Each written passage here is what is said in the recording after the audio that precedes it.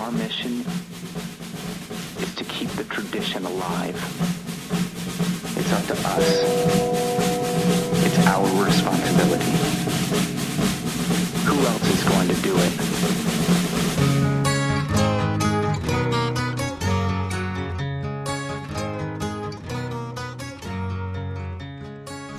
Hello and welcome to episode 216 of the Redbox Report, the weekly movie podcast where we review the latest Blu-rays and DVD releases for Redbox.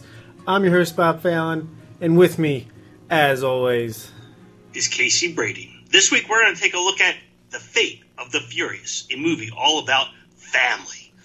We'll take a look at our top 5 villains, what else we watched. Top 5, bottom 5. Bottom 5 villains, what else we watched, and our last point. Yes, indeed. Yes, indeed, we will. We will do all of those things, plus more, including our first email in 2 years. I don't know if that's exact. But we do have an email to discuss from our friend Edgar Chaput, who will be on the podcast in a few weeks for the fall box office draft. Definitely looking forward to that. But he says, "Hello, Redbox Report. Your conversation at the end of episode 215 pertaining to the quality of the 2017 summer movie season and other media platforms used to consume films, legally or otherwise, was thought-provoking." Well, thank you, Edgar. "I wholeheartedly agree with the consensus that this past summer season was among the finest in recent memory. The past couple seasons saw my trips to the cinema dwindle due to the lack of interest and lack of positive buzz, although I try not to allow the latter to influence me too much. 2017 was a vastly different story. I can't remember the last summer when I went to the theater almost on a weekly basis. What's more, I have left movies either reasonably or completely satisfied on plenty of occasions, so much so that there's no point in listing them because there are too many. As for the box office numbers, box office draft aside, I doubt pirating has significant influence in pulling the numbers down. Perhaps a little, but not more. No, streaming services and the partnerships between major studios and said platforms are what hurt box office returns. When a film has its Netflix debut about 5 or 6 months after its opening weekend in theaters, people are discouraged to go out and seek them on the big screen. Remember the days when we had to wait 9 or 10 months to rent the VHS? Well, now we can wait half that time and watch the movie at the cost of a more than reasonable monthly fee for an HD streaming service. As well, original quality content from those same streaming services makes the competition for the attention of media consumers fiercer than ever before. I'll leave it at that, and thank you again for the discussion. Keep up the great work. I look forward to exacting my revenge for the summer's box office draft failure in the very near future. Take care, Edgar Chaput." Huh. I think that's a fair point. I don't know if we need to completely rehash our same argument or discussion as the last episode, but that is a fair point that, you know, the streaming services. The only thing I would say is that it would make complete sense that yes, why go pay, which I just did yesterday, $13-14 to go see a movie that I can see at my house 5 months later. Well, the reason I feel that kind of invalidates that argument is that we are a society that, and not just in the U.S., but in multiple other countries around the world, that we want instant gratification. I don't want to wait 5 months to see a movie that everyone's talking about right now, that I've been hearing all about, seeing all the trailers. I want to see it now, and I want to see it in a theater, especially nowadays that all the seats are so comfortable. The screens are getting bigger. The visuals are becoming more of a thing nowadays, and so seeing it in theaters is more important than ever. And so I don't know. I don't think streaming services. I do think that is a part of it, but I don't know.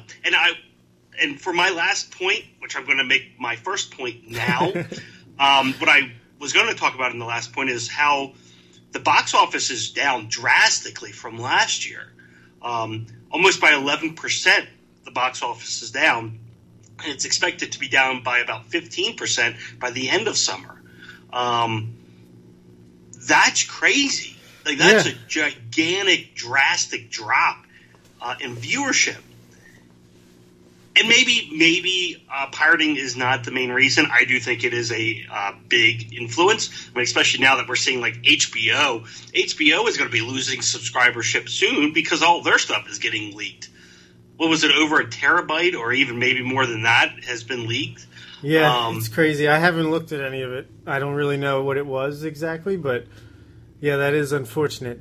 Well, an entire episode now of Game of Thrones has been leaked. I think originally it was a script, but now it's an entire episode. Apparently, many of like the Ballers show. I don't know exactly what that is, but I heard that a big part of that got leaked. Yeah, I mean, apparently the Game of Thrones episode was in poor quality. I am subscribed to HBO Go, so I just waited for the episode to air. But yeah, it's happening more and more. I do think it's a big part. I really do, and it's easy to kind of just blow it off like, oh, people would see it anyway. No, like, I guarantee you, if things were placed in front of someone illegally, they would still take it, even though they know it's illegal, and that they could eventually see it for a very small fee that Redbox offers. Why not take it for free if you can? Because most people don't see it as being illegal or stealing. So why pay that $9 a month, or I don't know how much Netflix is, when you can get it for free? Right. And I know I have friends who they have like 13, 14 terabytes of movies. Wow, that's a crazy. Drastic amount that of is movies. A lot. I think they are the outlier, but I mean... Ooh, I don't think that is. I really don't think that's the outlier. I think most people, especially of our generation, have hundreds and hundreds of movies, if not at least, 30, 40, 50 movies that they've pirated and wouldn't go see in a theater because they have it for free. Once again, I do think streaming services is a big part, but it's not the sole reason, and I wouldn't even say it's the majority of the viewership that's in decline. Like I said, 11%, that's billions of dollars. Yeah, that's a lot. That is big, and I think I wonder if how it checks out like worldwide. Though it seems like the international money's going up as the domestic box office shrinks a little bit. So possibly, and that's because you're seeing a huge increase in viewership in like China and other markets that wasn't there really beforehand, right. And that's just because there weren't that. Like the movie theaters. Yeah. But yeah, I don't want to completely rehash. Like I said, I thought we had a pretty good discussion on the piracy issue last episode, so definitely check that out if you haven't heard it. We both stand by our opinions, I'm sure. But I just wanted to say that is a great point about like even just the TV that Hulu, Netflix, Amazon is putting out there, and HBO and all that, like the quality is so good that especially like this season of Game of Thrones has been incredible so far, and it's like movie quality stuff on your television screen once a week. It's just like you said, the competition just for quality content in general is a lot stronger now. So, I think for normal TV, these streaming services and HBO and Stars, that is killing the TV industry in terms of how it used to be. And it's kind of reinventing itself. And I think in a great way. I think the quality of TV is going up. For sure. Just like the average show, I think, the quality. If you take 10 years ago, the average grade or rating you would give just any random show or all the shows combined, I feel like that number is going up. Yeah. And I think the number of big hits are going up. Yeah, I mean, the ratings for Game of Thrones this year are insane. I think it finally passed Walking Dead as the biggest show on television. And that's on a premium cable channel, so... Wow. Pretty impressive. Yeah. But, thanks for the email, Edgar, and looking forward to taking you down once again in the fall box office draft in a couple weeks. Who's winning the summer box office draft? We'll talk about that before we do the fall, right? We don't need to... All right. All right, you won, but it's not officially over for a couple more weeks. Oh, it's been over.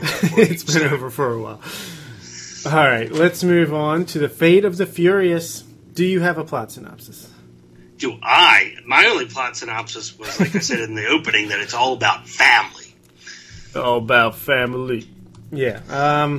Yeah, this is basically 8th movie in this franchise. Brings the whole gang, minus Paul Walker, back together. And this time, it's Charlize Theron as the villain. A hacker chick straight out of the 90s with dreadlocks and all. And yeah, it had 66% on Rotten Tomatoes.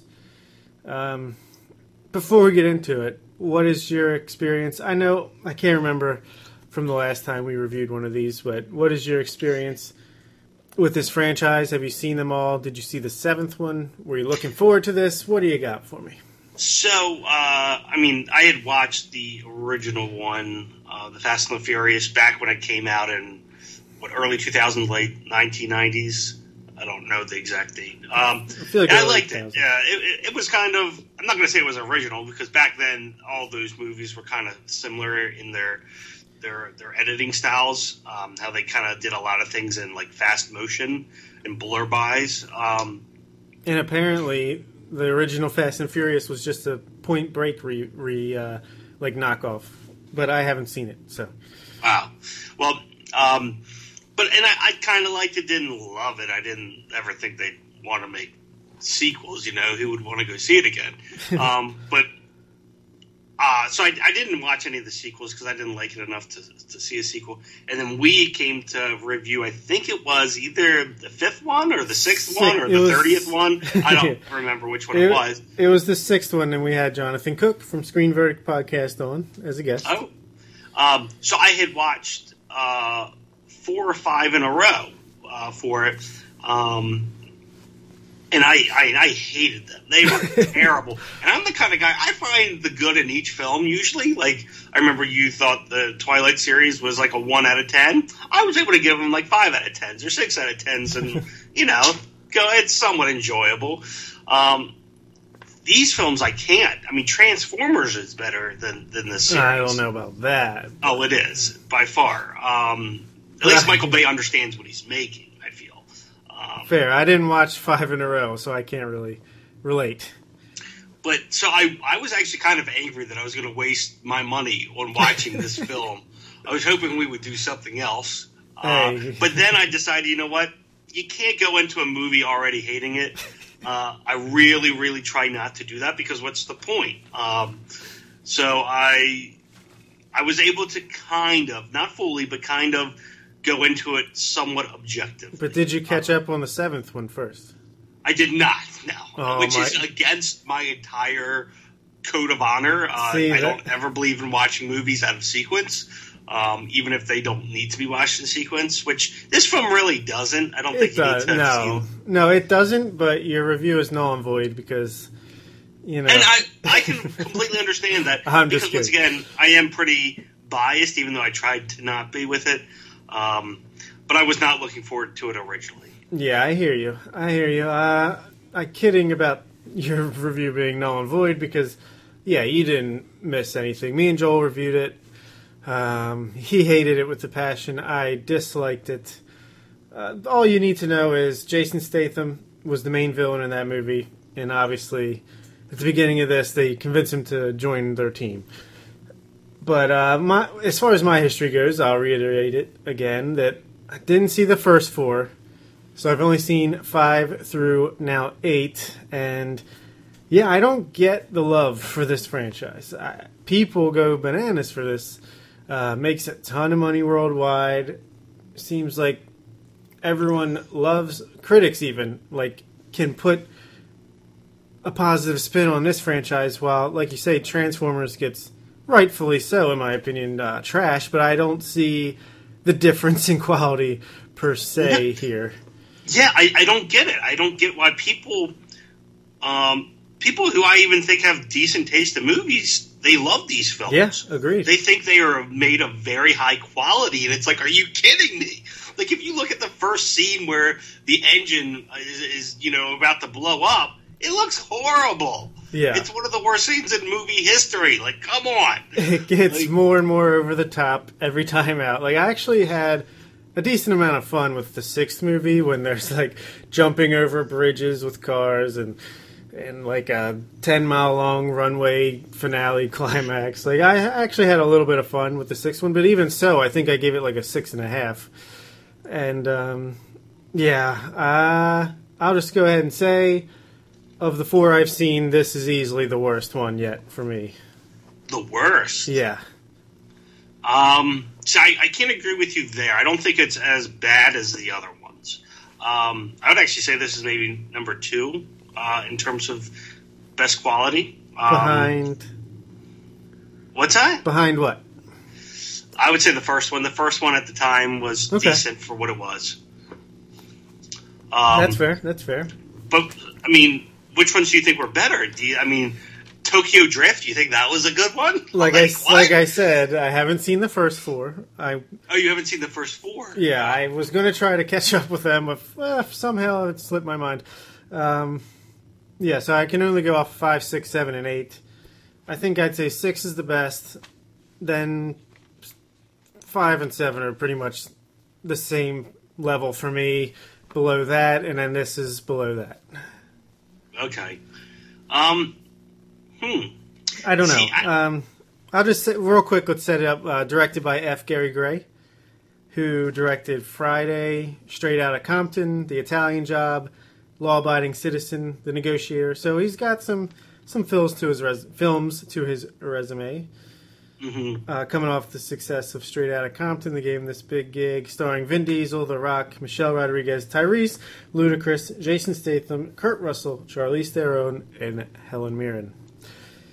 But yeah, I don't know. I thought this was easily the worst for me. I thought it was ludicrous, you know.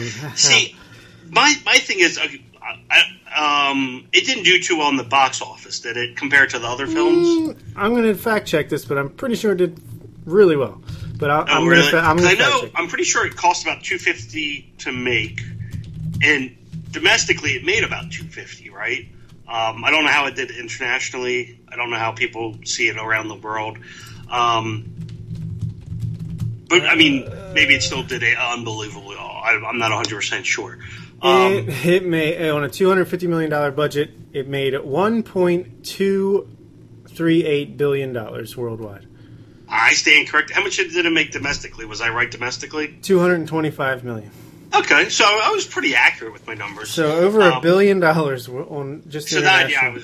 Wow, that's insane. That is insane.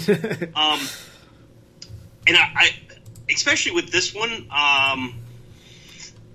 it didn't seem like there was as many, cool scenes like in the other ones, even though they might not have been the coolest of scenes. There weren't that many car races and big explosions and all that kind of stuff. It was very toned down, I thought, compared to most of the movies, until you kind of get to the end when there's a big submarine in play and things are happening with that.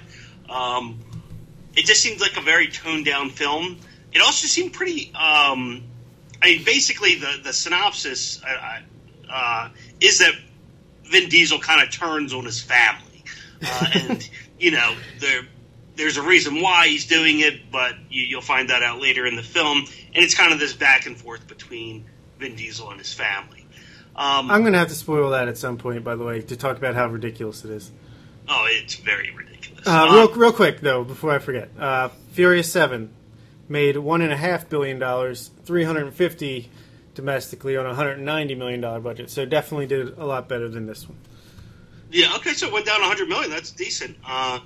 So maybe I was right. Wow. Yeah, wow, I can't believe it.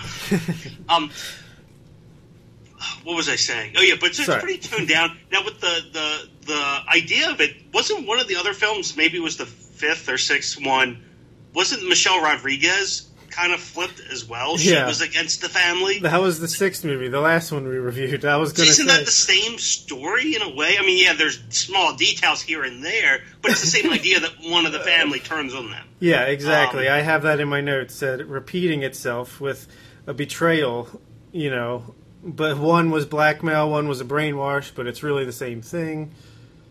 So that didn't sit too well with me, but whatever. I mean, what can they do in these films? I mean, fair. They've done it all. I mean, I don't know how many races you can do. But, yeah. But besides that, pretty much everything in this film was very, very bland. Very bland. Which is maybe why I appreciated it more, because it wasn't as absurd. See, and I touched on this in the last episode, I believe, where that's where I hated this more. I didn't like it as much because, like we reviewed the 7th one and Joel hated it because it's so ridiculous and absurd. But at least that was something different, something to keep my attention and make, I don't know, I'd rather have you going big and failing, like going for something and failing, than this. This is so mediocre, generic action. Like, this really just put me to sleep. Yeah, and not literally, but. And also the runtime of about 3.5 hours. And 20, 30, 40 minutes, I don't know how long. There's no reason for that. Did you watch the extended version? Because I think it is close to almost like 3 hours for the extended edition. I don't believe I did. I think it was closer to 2.5. Yeah. That's so, just, it's ridiculous. It's a very long film for not much happening in it. And it just is kind of back and forth of the same thing over and over again. Everything's predictable. Oh, extremely predictable. Though I have to say, I think Gary Gray kind of realizes... Has he directed any of the other ones? I don't think so, right? I think he kind of realizes, or maybe it was the writers who realized what they're creating. It's starting to become a Michael Bay effect, where they're realizing that they're creating crap, and they're almost making it campy in a way. Like, I laughed a couple of times in the film, not because of the jokes, so their jokes were terrible in the film, but there was just such stupid moments that you could not laugh. See, that's how I felt about the last one, but not so much this one. It is the same writer, I think, for most, if not all. Chris Morgan is the same guy, at least for the past, 5 or 6. He's been the sole writer on these things. Really? Wow. Maybe he's realizing, because I laughed at some of the absurdity that was almost like implanted in there on purpose. It's possible. Because it wasn't like in the earlier films, they took themselves seriously, and it was, awful. When a film realizes how bad it is, then it can be good and enjoyable. But if you realize how bad you are, make it better. I don't know. Well, when Michael Bay's making billions of dollars on his films, and he knows they're bad, why make them any different? Well, that might be changing, as you know, from selecting the new Transformers movie in the box office draft. How much did it make? Did it still make about $800 million? Oh no, it's worldwide. It's collapsed. It's a huge drop off from the last one. I feel like. Let's see. And the last one made 1.3 or 1.2 billion. This is how much I care about Fast and Furious. I'm Googling Transformers box office numbers while we review it. Yeah. But I don't know what to really say about. Oh, good. 586 million worldwide. Wow. That is terrible. Very shocking. Yeah, the last one made... That's terrible. We're saying terrible in relationship to its earlier film. It also had a $220 million budget, so might not even have broke even. The last one made $1.1 billion, so... It's a big drop-off, but still, cut in half. A lot of films would love to make $500 million. Yeah, a lot of films would like to have a $220 million budget to play with. Well, but... Anyway, back to we digress.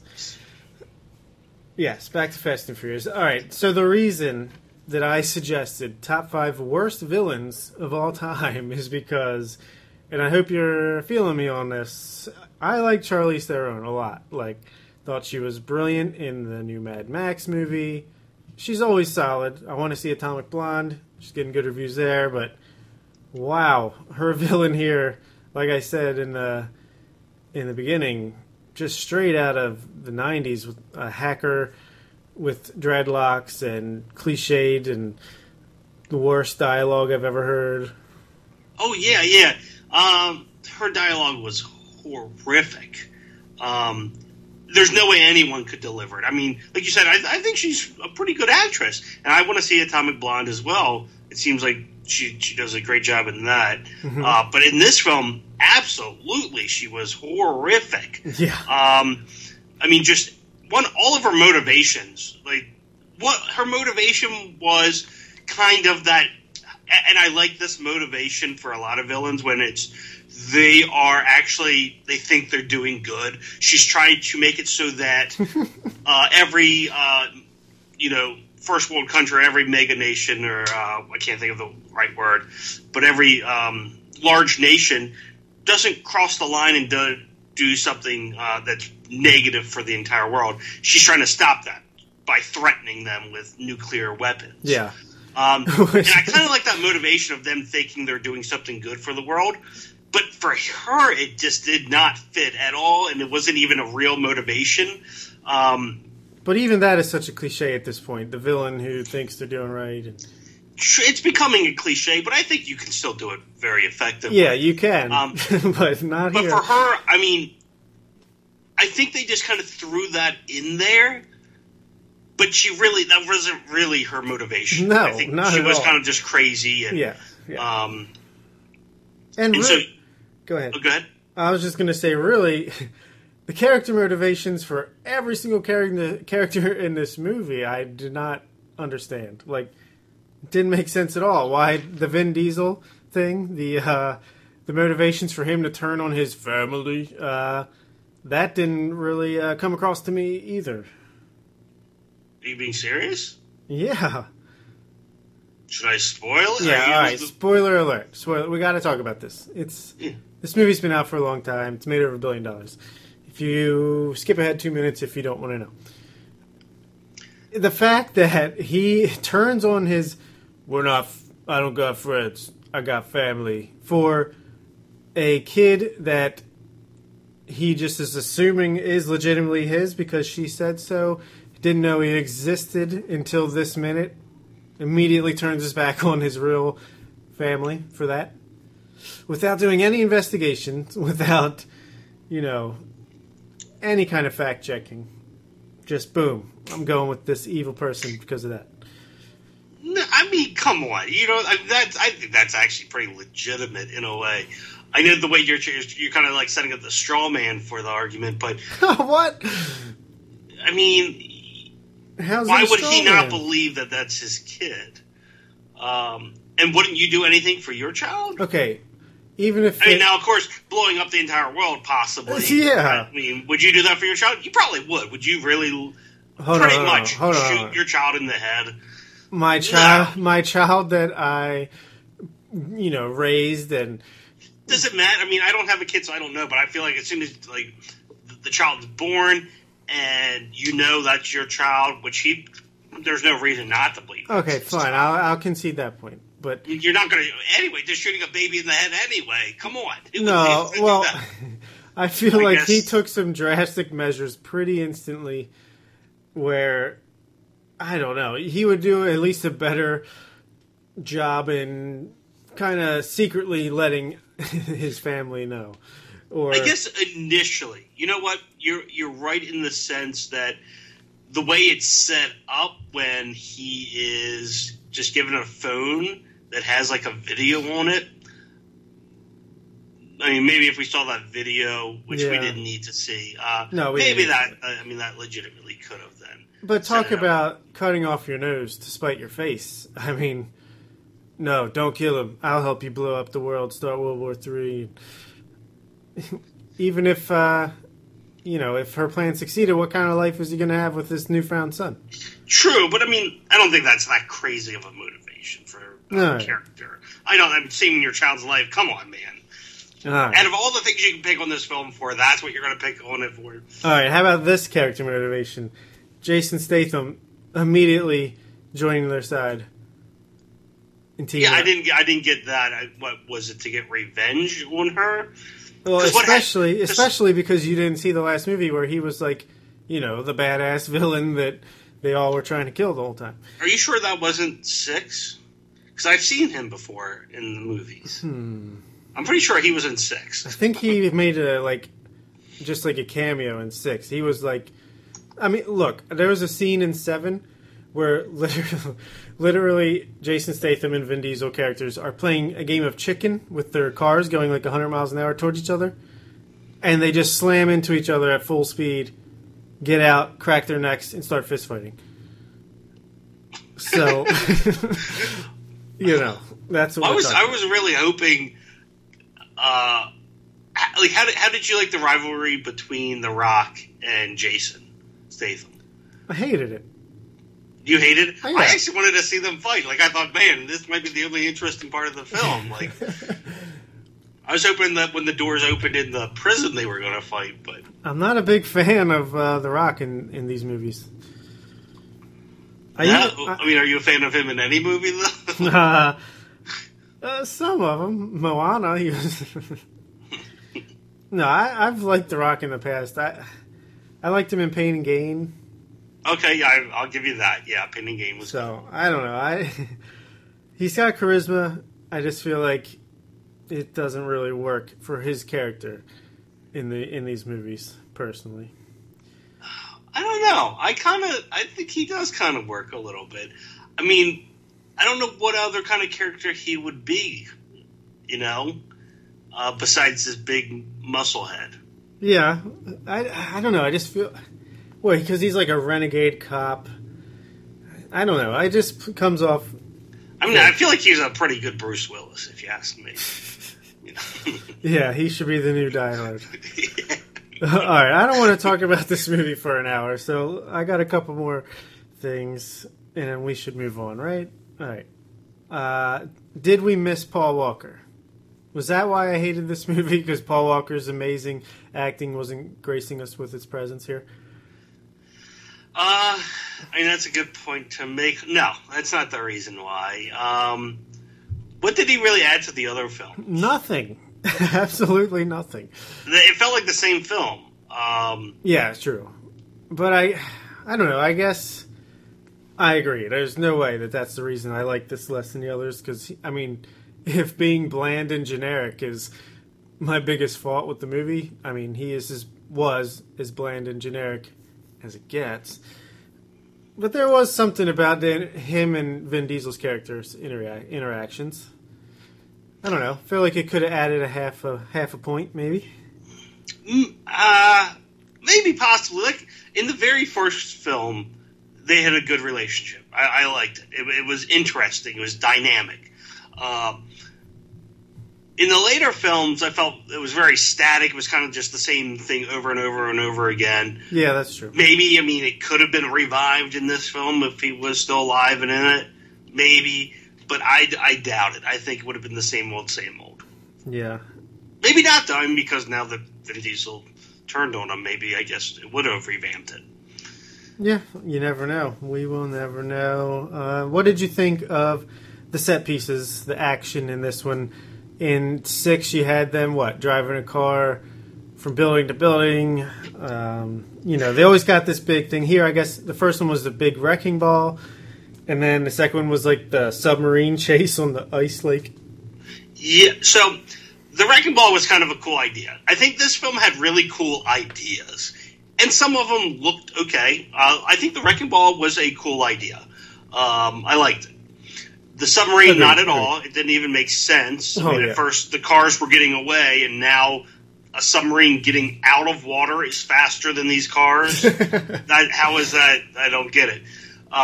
I think one of the earlier pieces, though, was actually pretty decently done. The reasoning behind it was stupid.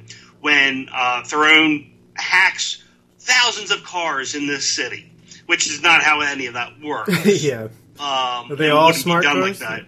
Well, it's not even that they're smart cars. I mean, every car nowadays pretty much has a computer chip in it and can be hacked. And almost anything can be hacked, but not in the way she did it. Yeah. With being able to control where they're going all in different ways and different locations and blah, blah, blah. But anyway, it looked cool when you see all of these cars just driving out of a parking garage, falling down on top of them. That looked pretty cool. It's like a rainfall of cars. I thought that was pretty cool. Yeah, and also when thousands of cars kind of trap the limousine in the street, that was pretty neat. And you see Vin Diesel walking kind of like in full body armor with a big, I don't know what you call it, one of those saws. Oh yeah. I thought that looked cool. I was like, wow, that's neat. I would say that's the best action scene in the whole film is that hacking moment. All right, yeah, I pretty much agree with everything you said there. So, I guess what we should expect for Fast and Furious 9 is Charlize Theron to get taken out of jail and forced to work with them against the next big villain. Right? That's the trend here. All right, before we give our ratings, the evolution of this franchise starts out simple heist movie with a lot of racing. Now there's almost no racing, and it just gets bigger and more worldwide, global, and bigger every time out. Pretty interesting way to go. Oh, it's a pure marketing scheme with let's add this country in for one seat and this country in for another and this one for a third. Like it's just to get people to go, oh wow, it takes part of my country. Let's go to the theaters to watch it. That's all it is now. It's completely changed from what it originally was, which was a car movie. Yeah. The cars in this film, well, I mean, I'm not a big car guy. I like good-looking cars, and I can appreciate the aesthetics of a car. Not so much the engine and all that kind of stuff, but I like the look of a car. There wasn't much in this film. Yeah, there was a Lambo for a very, very short amount of time. There were some cool military vehicles and some other small, nice vehicles here and there, but it's not a car movie anymore. Oh, and no, that's why I'm surprising movie. that it's getting bigger and bigger. It's going away from what everyone likes about the films. Yeah, it's a superhero movie now. This is like the X-Men with cars. Yeah. And, I think it's one of the worst ongoing franchises out there. I think Transformers is still worse, but...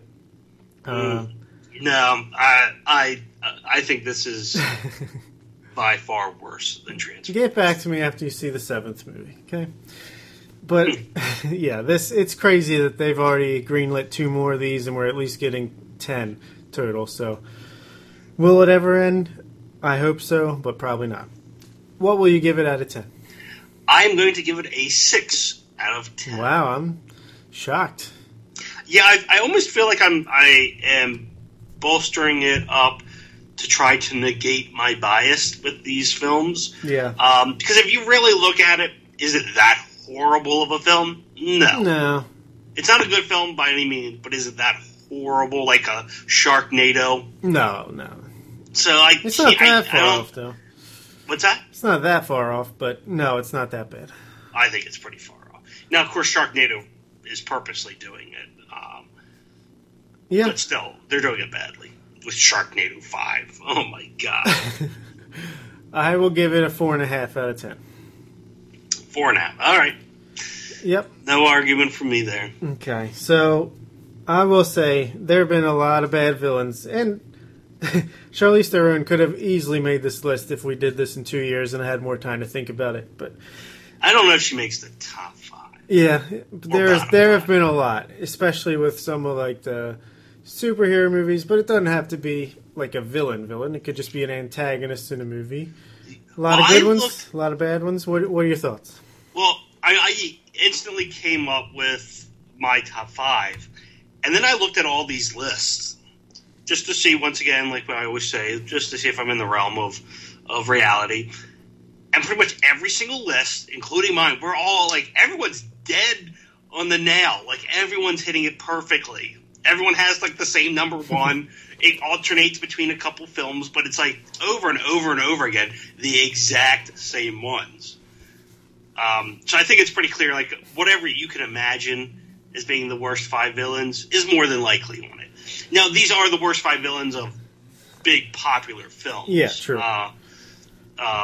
I'm sure there's definitely horrible films that, you go back in and look at them. Just they're a horrible film all in general, in every way. So, yeah, I kind of went that way too. You're right. There are a lot of obvious choices. So I feel like I have maybe 1, maybe 2 that might not have been on your list, but guess we'll maybe. find out. But it's definitely one I at least probably thought about. It's just, this is one of the easiest lists, I think. Yeah, I was surprised. I thought I'd have to think, I thought I'd I'd have a lot to choose from. It's really, there's 10 or so. Oh, really? Oh, I thought there was just so many. Like, I could just think of them all. Like, I could have made a top 30. I thought there was just so many to pick from. But the obvious worsts. Well, I will kick it off with my number 5. Now, this one wasn't on really any of the lists out of the 40 I looked at. But this is my most hated type of villain. Generic rich white guy? Not businessman? Not rich, but a very generic white guy. Colonel Miles Quadric. I think that's how you say his name. He's played by Stephen Lang. He is the villain in Avatar, the biggest movie in cinema history. I thought he was actually pretty good in that movie. Are you lying right now? No, I thought he is a generic villain, but I thought he at least... He's the most generic, most forgettable character in any film. I don't know. The only reason why I remember it is because it's stuck in my head that I hated him so much. I mean, I didn't really like Avatar as much as everyone did, but I mean, it's the highest grossing film of all time. Visually, it was amazing for its time. Yeah. It still is amazing.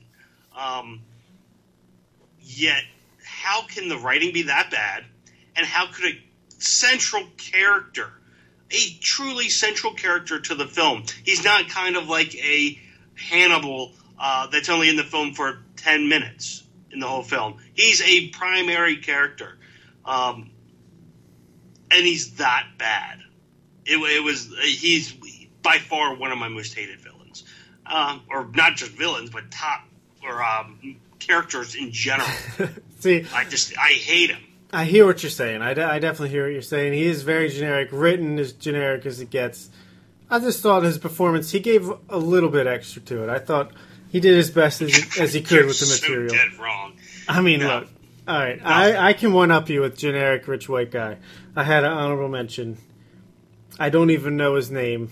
From Quantum of Solace, the James Bond movie, the sequel to Casino Royale. Hold on. You're talking about Country for Old Men? No. That's Spectre. That's Spectre. Oh. Let me look it up. Let's see. Quantum of Solace. I can't even think of who it would be. Yeah, exactly. It's the worst. I just can't even think of the movie. Quantum of Solace. Which one was that? That's the second one. That was the worst one of the Daniel Craig ones.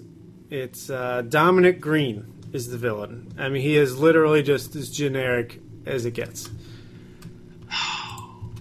I'm telling you. I have no idea. Exactly. That just proves my entire point. But my number 5, it's an obvious one. Luckily, he rectified it with a reboot of the franchise and a completely different take on the character. But it's Deadpool from the X-Men Origins Wolverine honorable mention movie. For me, yes. I thought at least they got the character a little bit correct in the beginning before he turned into the mutated version of himself, Wade Wilson. But, I mean, this was a character that I loved in the comics. Merc with the mouth, smart ass, breaks the fourth wall, and they turn him into a guy who can't even talk. He shoots lasers out of him. Yeah, and come on. He just looks like a zombie. It was the worst decision I've ever seen for an iconic comic book character. Well, what have made it though? I think I fully agree. When they closed his mouth shut, if he would have still been mumbling after, still trying to talk. I think that would have made it fine. Everyone would be like, "Yeah, that's pretty good then." I don't know if that would have fixed all the not everything, but I mean, I'm not even the biggest fan of the new Deadpool movie, but it's the character they got right. Yeah. So I like I said, honorable mention. Before the mutation or before the transformation, it was a perfect character. Though it was a perfect. It wasn't perfect, but it was pretty good. It was good. It was very good. That movie sucks. Well, my number 4 is Serlina from Men in Black 2. Oh, yeah. She's the plant lady. Yeah, it's not good. No. And the reason why that's on my list is, one, she was a horrible villain, but I loved Men in Black. Loved it. It was one of my favorite films at the time. Just, it was so, just refreshing. Sugar. And I was excited for the sequel. So excited. And it comes out, and I'm not going to say I hate the film, but Serlina ruined the film by far. Her and Johnny Knoxville. Oh, yeah. With the second head. Yeah. Just horrible. Like, how do you go from having Vincent D'Onofrio to Johnny Knoxville? What are you thinking? It's not like you didn't have the money to pay, someone. And I'm not knocking Knoxville, but... Knoxville. Knocking Knoxville. Thank you. I thought of it just now. But one, the character creation should have just been so much better. Like, come on. Yeah, the first movie, they were so creative and original with... I mean, I know it was based off a comic book, but... I mean... And they just kind of threw it out. Completely, it was just pure crap.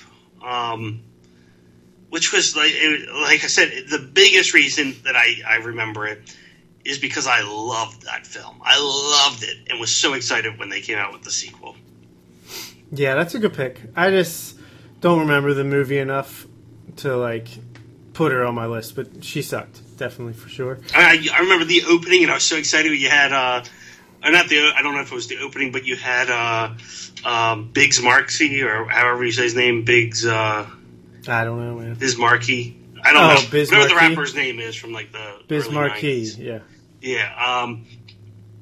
Yeah. He's an alien doing this little rap in the beginning. I don't know. I was excited. And then, of course, Serlina is the biggest failure of the film. All right. Thankfully, they kind of revamped it with the third one. I kind of like the third one. I know I did. I liked it a lot more than you did. Yeah, I didn't hate it, but I just thought it was middle of the road. All right, my number 4 is a character that they took 2 swings at, and they've completely whiffed twice in a row. They've taken a character who, in his original form in the comic books, is a super interesting villain. He is one of the best villains in Marvel Comics, and as we've already mentioned before, they turned him into generic rich white guy. That would be Doctor Doom from the Fantastic Four movies. Oh, okay. Both times. I mean, they did 2 different takes. The first one, the guy from Nip Tuck, I mean, I was so excited to see Doctor Doom on the big screen. And that movie is so corny. And he's just so generic, so white bread nothing. And then the second time around, it's played by Toby Kebbell, I believe. And that, too, is just... He's so dull. And it's betrayal of the character. Which one do you think is worse? I think... It's so hard. They're both so bad. I think the sequel is worse. Because at least the first one, he had the smugness and, the look to an extent. I don't know. That's like picking between would I rather die by drowning or by burning alive. So, I think the sequel was way, way worse. No, you're not way worse, but it was worse. Yeah. The guy from Nip Tuck, I don't think the writing for him was pretty bad, but I don't think he personally did that terrible of a job. Yeah, he was fine before he became quote unquote Doctor Doom. It was really after that it was abysmal. So, what's your number 3? My number 3 might be higher on your list. It was higher on everyone else's list, but Venom from Spider-Man 3. Honorable mention. By Topher Grace. Venom is one of the coolest characters in all of comic books. And as a Marvel, someone who doesn't like Marvel as much as you do, Venom's awesome. He's cool. He's not just in Spider-Man, but like I said, in all of Marvel, one of the coolest characters. And it's pretty exciting when you hear that he's going to be in the third movie after you see, Dr. Octopus in the second one. Everyone's all hyped up like, oh my gosh, this was awesome. Now we can't wait for Venom. And then it's the biggest letdown ever. Not to mention, Sam Raimi, like master of the horror movie, really feel like he could have done something special with Venom, Well, from what I remember, and I don't remember, maybe I shouldn't even say it because I don't remember it completely clearly, but I don't think he wanted Topher Grace as... No, he didn't want Venom at all. The studio forced him to use Venom as a villain, so he decided, well, if you're going to make me do it, I'm just going to make him like Also Ran, toss him in here for 20 minutes. Is that what it was? Yeah. Huh. I wonder why he didn't want him in there. I feel like he didn't think he could he was justify waiting it. for the fourth Yeah, movie. something like that. Who did he want? I think he wanted the Vulture. Oh, I think we talked about this, didn't we? Yeah, I think so. I think we just talked about like 2 episodes ago. Yeah, well. it's an honorable mention for me. My only reason I didn't put it on the list is because I've been reading comics again, and I've seen Venom pop up a few times, and I don't know if it's just the current iteration, but even like this Carnage series that came out with, and they have Eddie Brock as a new symbiote character. I think maybe Venom is only cool in the 90s. I don't know how well that character holds up nowadays. Really? I don't know. I loved Venom too. It was definitely one of my favorites. Loved that whole run when he first showed up and in Maximum Carnage. And I am looking forward to the new movie coming out with Tom Hardy as Venom and Carnage as the villain. But yeah, I'm just wondering if maybe that was like you had to be there. And maybe it's hard to do now. But we'll see. I don't know. Maybe you would have more knowledge of it than I would. But I would think Venom is still one of the best, characters. I feel like if you made it like a pure horror movie, sci-fi, An evil version of Spider-Man is basically what he is. I have to feel like it's still possible to make a great Venom character. Yeah. And if anyone's going to do it, Tom Hardy could be that guy. All right, my number 3. I know you're going to agree with me here. I'm just going to say it. It's Yoga Hosers. Oh, I didn't even think about that. Yeah, thank God. This honestly could have been number 1, but yeah, I didn't know if recency bias, so I put it at number 3. These little sausage men, and also like the main Nazi guy that creates them, it's just laughably bad. Oh yeah, I'm trying to think. Did he truly? I almost feel like he purposely made it this bad. I watched an interview where he said all he wanted was like 10 people to ever like type thing. Like he wanted, not that he wanted that, but he wants like these teen girls, or he calls them something else, tween girls. I'm not sure what that means. That's kind of creepy, but no, there's no way. How would anyone like this? He's just so. I think it's a misfire. It's a complete and utter misfire. It's one of the worst movies ever made. It's okay. Just get back on your horse and try again. Yeah, because I know everyone hates him now. Moose Jaws is next. Holy shit. But, Red State wasn't that bad. Either was Tusk. Yeah, Tusk wasn't that bad. He even realizes, one interview I watched with him, he knew that he kind of made it campy. The way the rubber suit looked on him, Yeah, but the warning signs were there with that Johnny Depp character. Yeah, but I actually kind of liked Tusk. Not a whole lot, but I think I give it like a 7 out of 10 or something. Yeah. I think, go listen to that review. I think we did a pretty good job. But this, Yoga Hosers was just disgusting. Yes. Bad. Yes. Number 2? My number 2. And the other reason why I actually have this, and it could be, once again, like you said, recently, not seeing it, but thinking about it. Battlefield Earth, the villain's name was Turl. It was John Travolta. He was basically like a security guard that wanted to get out of Earth and get back to his planet or whatever. I've never seen it.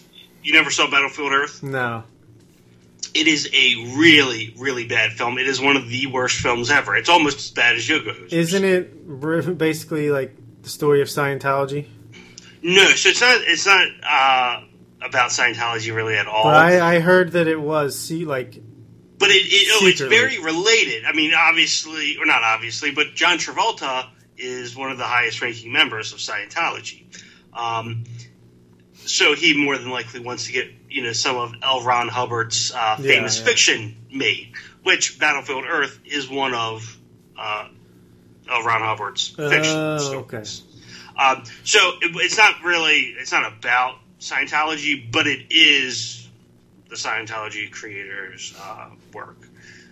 And that's why that's why I've been so much into Scientology that this has popped up so many times. And I remember watching it as a kid thinking, oh my God, is this what film is? This is terrible. Yeah. Yeah, it's a notoriously awful movie. Yeah, it's really bad. And John Travolta, I love John Travolta. I think he's a fantastic man. But he did a horrible job acting in this. And everything. In everything. Most things, yeah. No, Michael. You didn't like Michael? Phenomenon. You didn't like Phenomenon? One movie that I've always wanted to get you to watch, I think it's called Civil Action. Let me take a look. It's a lawyer film. I loved it. You might not like it. What about as O.J. Simpson's lawyer in American Crime Story? I haven't seen it. He's like it? I like the show, but he is laughably bad in it. Is he? Yeah. You really don't like John Travolta? I hate John. I like him in Welcome Back, Kotter, and I like him in Pulp Fiction. And I think really, that's I've never heard anyone not like John Travolta. That's crazy. He ain't converting me, I'll tell you that. But in this, he's really, really bad, and the dialogue for him is just it's atrocious. I mean, the things he says are so badly written. If you ever want to get a whole bunch of memes, you should watch that film, and half the lines could be a meme. All right. Next time we do an intentionally bad movie review, maybe we'll do that. I remember me and Joel, when we did our top 5 worst movies of all time, same time we reviewed 50 Shades of Grey, the first one, we also reviewed The Room. Which, oh, really? Yeah, that was a lot of fun. But, all right, my number 2 is basically Joel Schumacher going number 2 all over Batman with his entire rogues gallery in the 2 movies he made. Mr. Freeze, Poison Ivy, Bane, Two-Face, the Riddler. No, the Riddler was originally for Batman Forever, but... Mr. Freeze is my number 1. Okay, yeah. I mean... Let me put you on ice. So bad. Just Bane. Do you remember the original Bane? I do remember the original Bane. So bad. So bad. Oh, yeah. Well, I mean, I guess the thing is, Mr. Freeze was the worst out of all of them, but they're all very comic booky. That's Arch, yeah. It's not that they were that close to the comic books. No, it was more like the 60s television show. Yeah, it was very campy. Extremely campy, but maybe not necessarily made to be campy.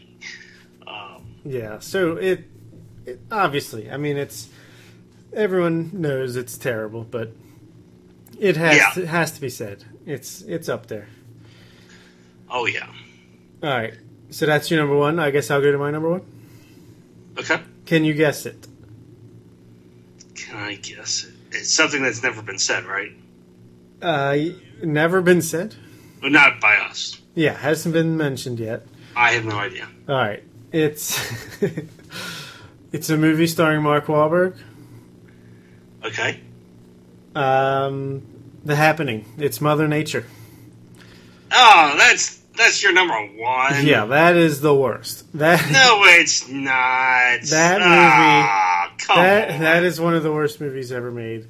That is one of the stupidest things I've ever seen on film.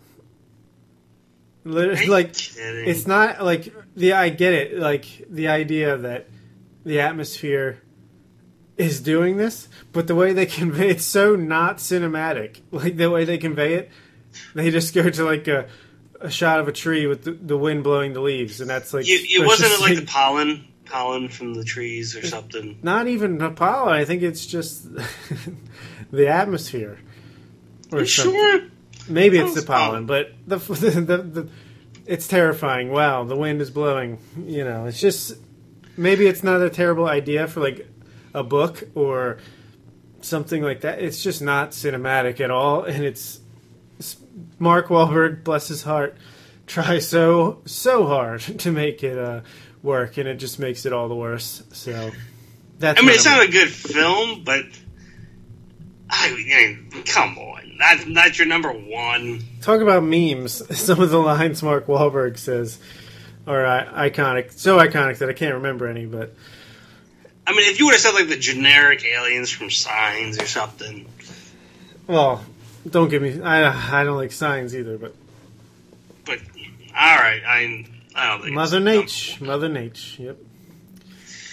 Any honorable mentions? No, the other one was,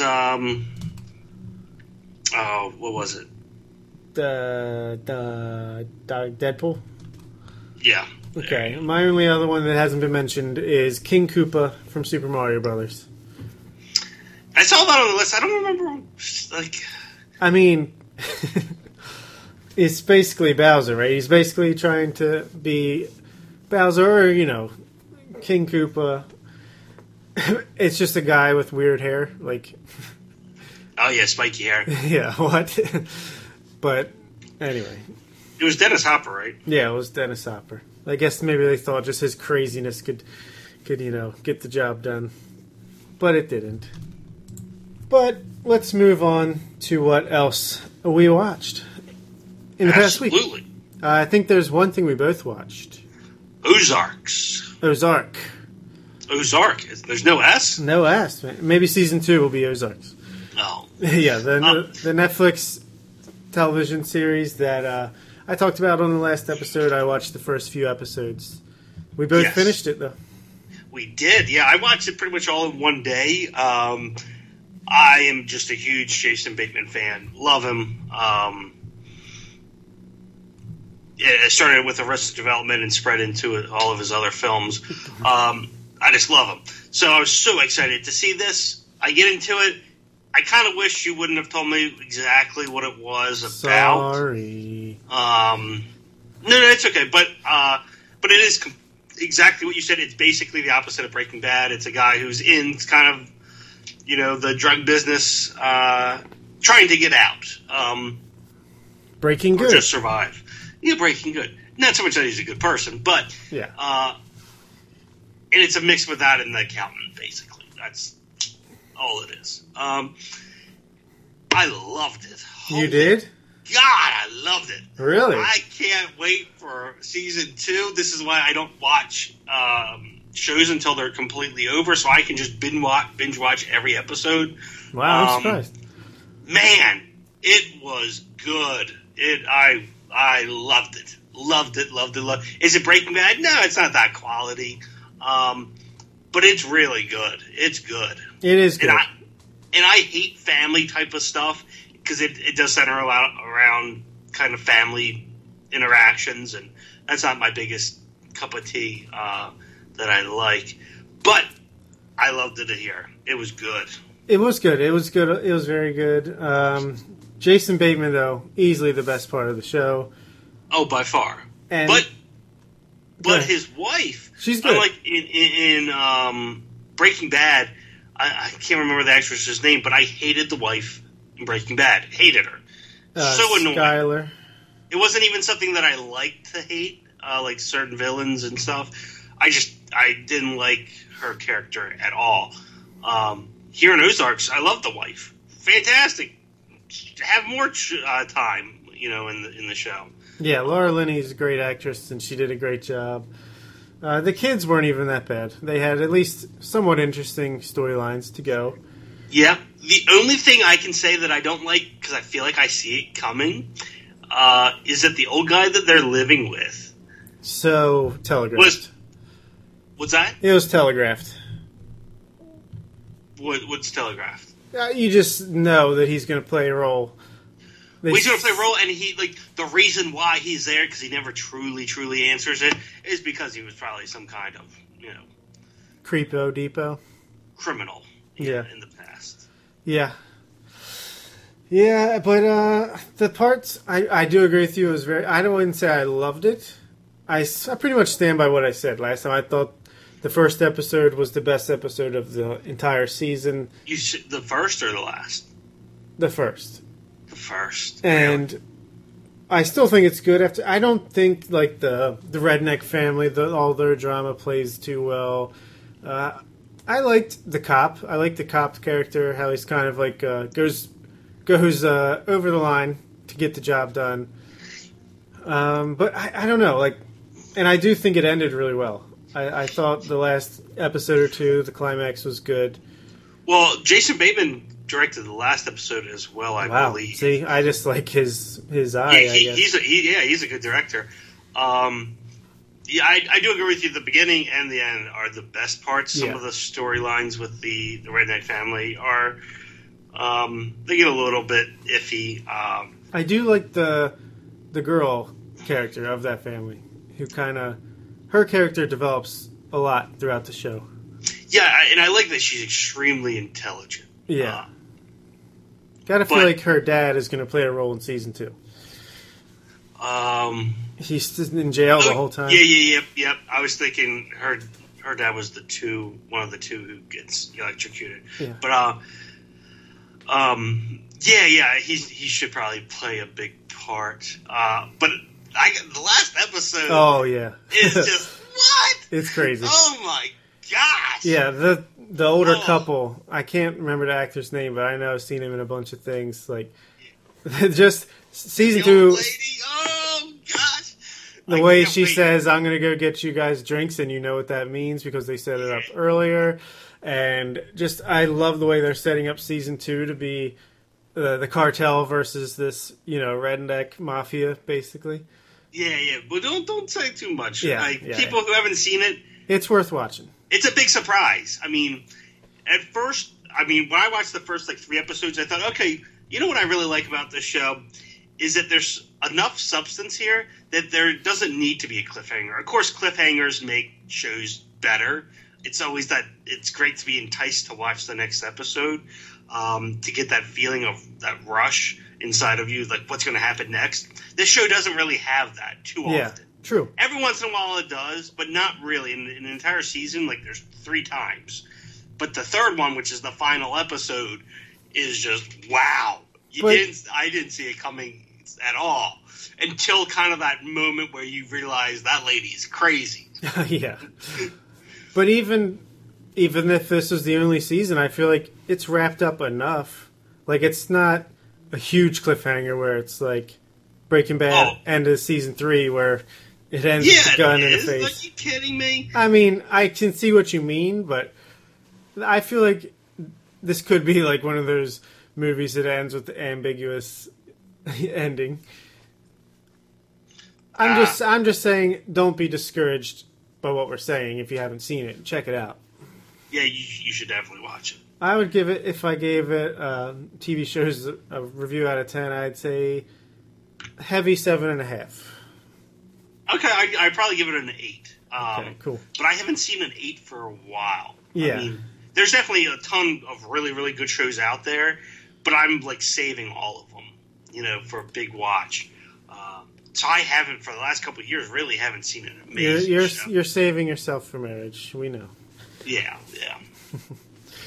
All right, I'll talk about another Netflix series that I watched, all in 2 days. Couldn't do it in one, but Wet Hot American Summer, 10 years later. Oh, okay. Have you seen the movie or the first Netflix series? I saw the movie. Didn't see the first season. The prequel, which is just hilarious in concept. It was made like 15 years later, and it takes place before the movie. Is it good? Did you like the first season, right? Yes, I did. We reviewed it on the show. I liked it quite a bit. Of course, if you don't know what Wet Hot American Summer is, it's basically, slaps. It's like bizarre comedy. The people from the state and Saturday Night Live basically combined to just do a summer camp.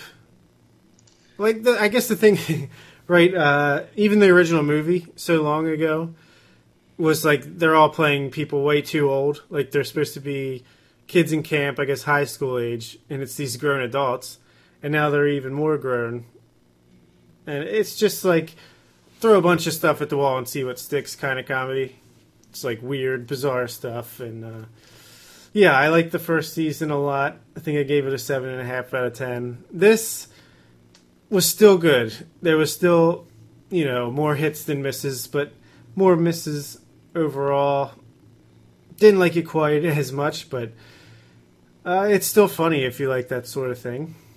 I kind of want to watch it. Like I said, I saw the movie, liked the movie, but I didn't watch the Netflix specials or the seasons. So I might go back and watch all three and see how it is. Yeah, I think you'll like it. I mean, it's short, right? It's half-an-hour episodes. This was 8 episodes. I think the first season was like 8 or 10 episodes. And the only thing I didn't really necessarily like here is that somehow they bring in George W. Bush and Ronald Reagan into the storyline.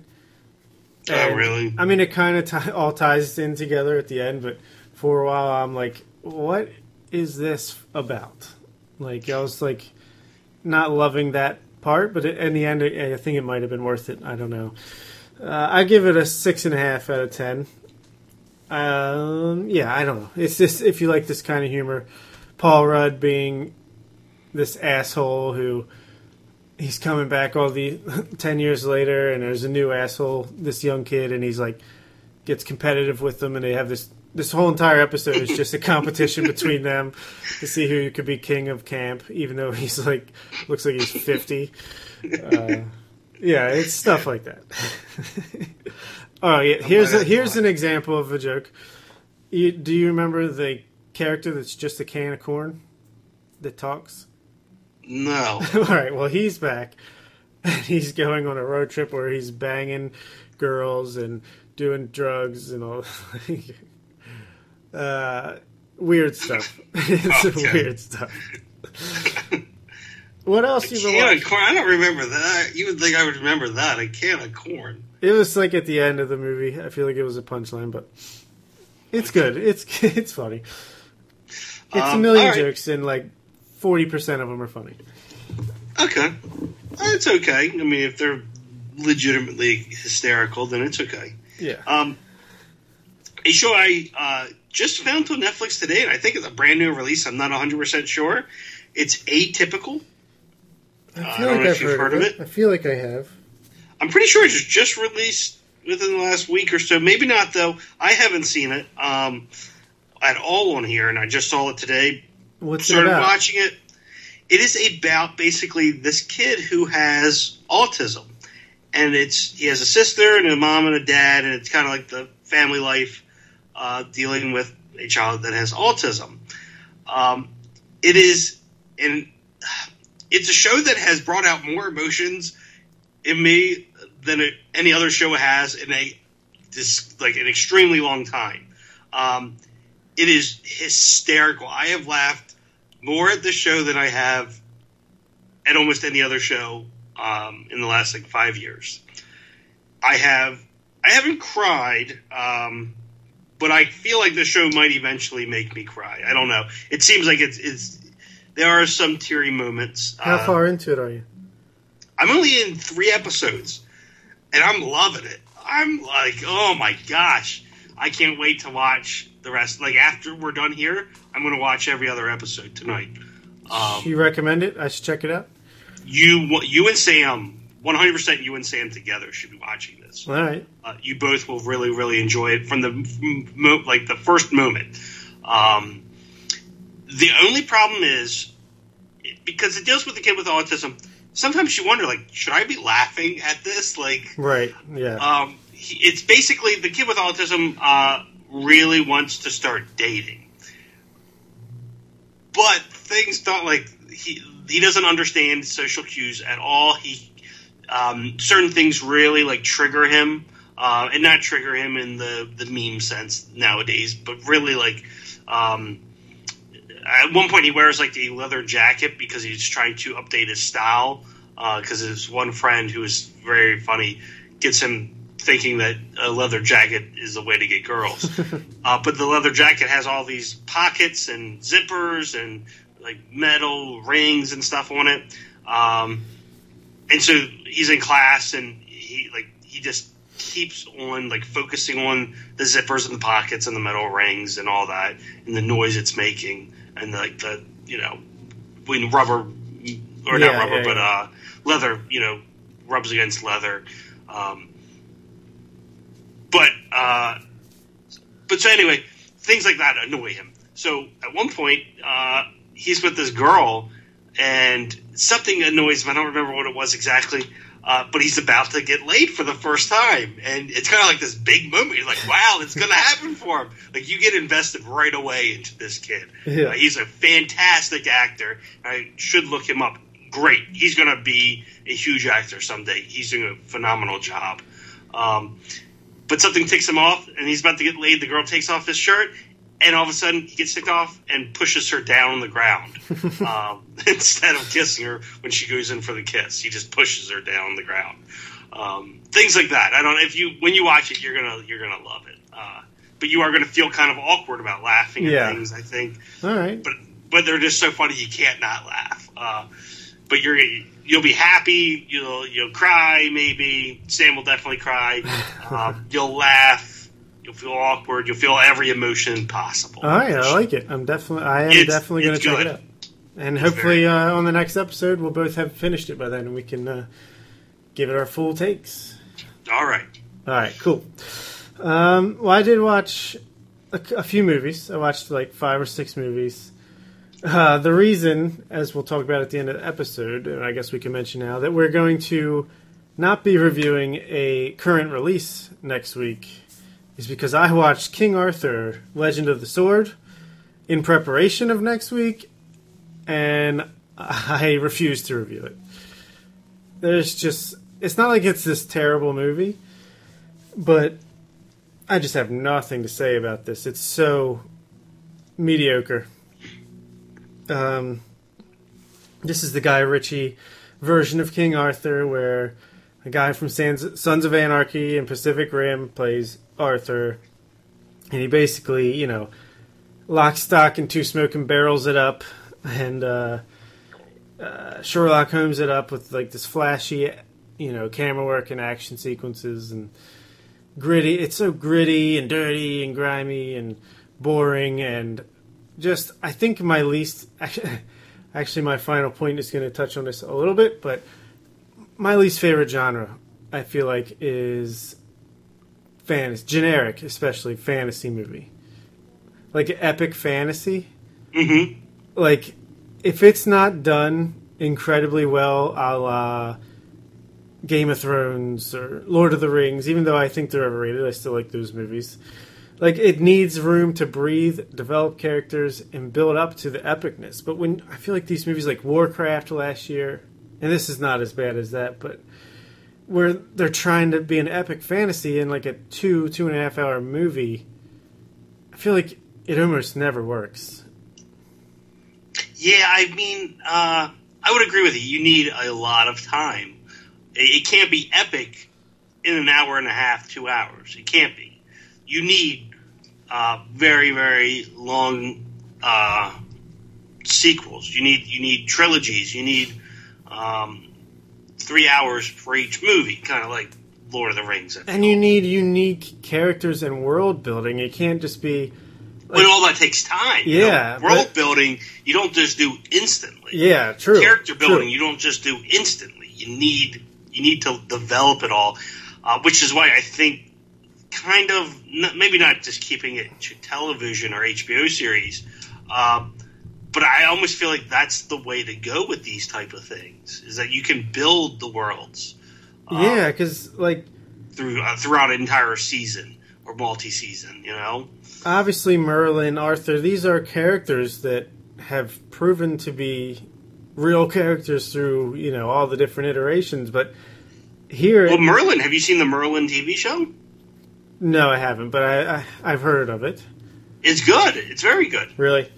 Yeah. But, like, I feel like every few, or at least a couple times a year, there's a movie like this where it's so just character, or like, here's a mage, here's a warrior, and it's just, there's nothing to them other than that. And to me, if I can't get invested in the characters or the story, and they're all the same tropes over and over again, and it's just, to me, that's like my least favorite kind of movie, where it's long because they're trying to be epic, but it's not long enough, and it's just a slog. And I just, there's no way I could have anything more to say than what I've already said just now. So, yeah. I mean, I've heard how bad it is. I thought there was a chance that it could be good. It's worth, watch the first 20 minutes. There's an action sequence fairly early on where there's some cool, typical Guy Ritchie stuff, like slow motion and speed ramping. That it's kind of cool. It worked a little bit, but just over the course of the movie, it is just not nearly enough. I give it a 5 out of 10. Like, definitely better than The Fate of the Furious, but I much prefer to talk about The Fate of the Furious. Well, I'll go through two movies pretty quickly. Okay. One is Tropic Thunder, which is a rewatch. It was kind of one, so I watched it. Still good? Yeah, I really, really enjoy it. It's a funny movie. Jack Black is awesome in it, whereas I don't like him in too many movies. Robert Downey Jr. is hysterical playing his character. I really like seeing, because I saw Tropic Thunder in theaters. And I remember when those the trailers came on in the beginning, when I was in theaters, I legitimately thought maybe these were real trailers, and just like I had never heard of these crappy movies before. Oh yeah, so good. Like they tricked me, but of course I was pretty. I don't know how young I was, maybe not too young, but they tricked me. And now rewatching it again, it's funny to see those and think, like, how dumb was I? That might have been a real trailer. On ice. Yeah. But it was funny. I really like, what's his name? The titties guy. What's his name? Dan. The titties guy. What's it? The titties guy? Who's that? Dan Danny McBride. There we go. Oh, Danny yeah. I couldn't think of his last name. Yeah, that is pretty good. He's funny in it. And all. Yeah, he is. And then the other, I don't know if you want to call it a film or what, but it's Oh Hello. It has Nick Kroll and John Mulaney. Yeah, I've heard of this. Yeah, it's basically a play captured on film. It's a play of two guys making a play, and it's a comedy. I really, really like John Mulaney. He's hysterical. If you ever watch his comedy specials, you'll definitely laugh a ton. I like Nick Kroll. So. Nick Kroll I like sometimes. I don't like his characters. He's basically a character comedian. I don't like his characters at all, but I really liked him on The League, which is the main reason why I watched this, because, one, I like The League and I like John Mulaney. So I watched it, and it's pretty funny. It's definitely not for everyone. Probably 5% of the population would like it. I heard it's very specific, and you kind of have to know Broadway a little bit to understand what they're making fun of. And yeah, I mean, some of the jokes fell flat on me because I don't really watch plays at all. But a lot of the jokes you'll still get. A lot of the stuff you'll still find funny. Okay. Possibly, if you like that humor. Some people don't. The voices that they create, they make sure they overdo the Jewish sound in their voice, which it's hysterical that they're playing that. They play that stereotype so perfectly. Cool. Yeah. Well, I'm glad it wasn't all bad. Yeah, I enjoyed it. It wasn't. I mean, I enjoyed it. Like I said, probably 5% of the population would like it. It can get a little stale at moments, but. All right, cool. Well, I'll go a couple then. Another movie after watching it, I don't think we have to review. Pirates of the Caribbean 5: Dead Men Tell No Tales. Again, so predictable, generic. This is Javier Bardem as the villain. Another dead pirate come back to life. Johnny Depp is back. It's the worst of the franchise, in my opinion. Is it? Yeah. Now, I actually went to see it in theaters and fell asleep. It was like there was about 15 movies in a row that I fell asleep to in theaters, and this was one of them. I can definitely understand falling asleep to this. Well, it wasn't even. I feel like I had like narcolepsy. I didn't even get within like the first 5 minutes of it. It wasn't that it was boring. It didn't seem too boring at the beginning. Pretty boring. Was it? Yeah, I give it a 4 out of 10. Wow, that bad? Come on. It's that bad. Your rating system, it just doesn't make sense. Some of the movies you give such low scores probably should be just middle-of-the-road movies. No, this is legitimately bad, in my opinion. Another one, I watched Personal Shopper. This is a critically acclaimed movie. I think it hit the festival circuit last year and had a small theatrical release this year. This is, Kristen Stewart as a personal shopper for a rich or famous person. And it's like an indie film where her brother died of a rare disease, and she shares the same heart defect as him.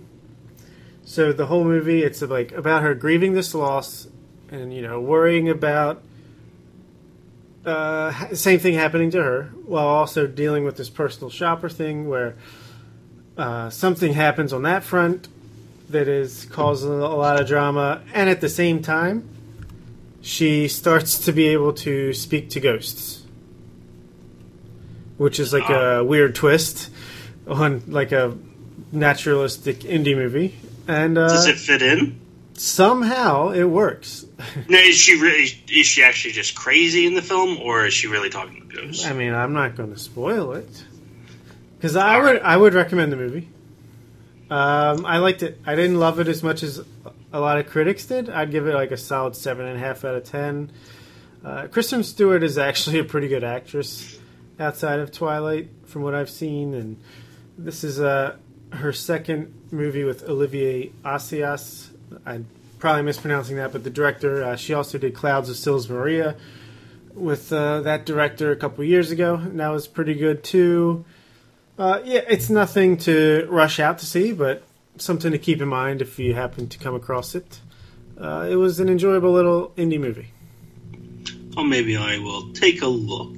Yeah, maybe.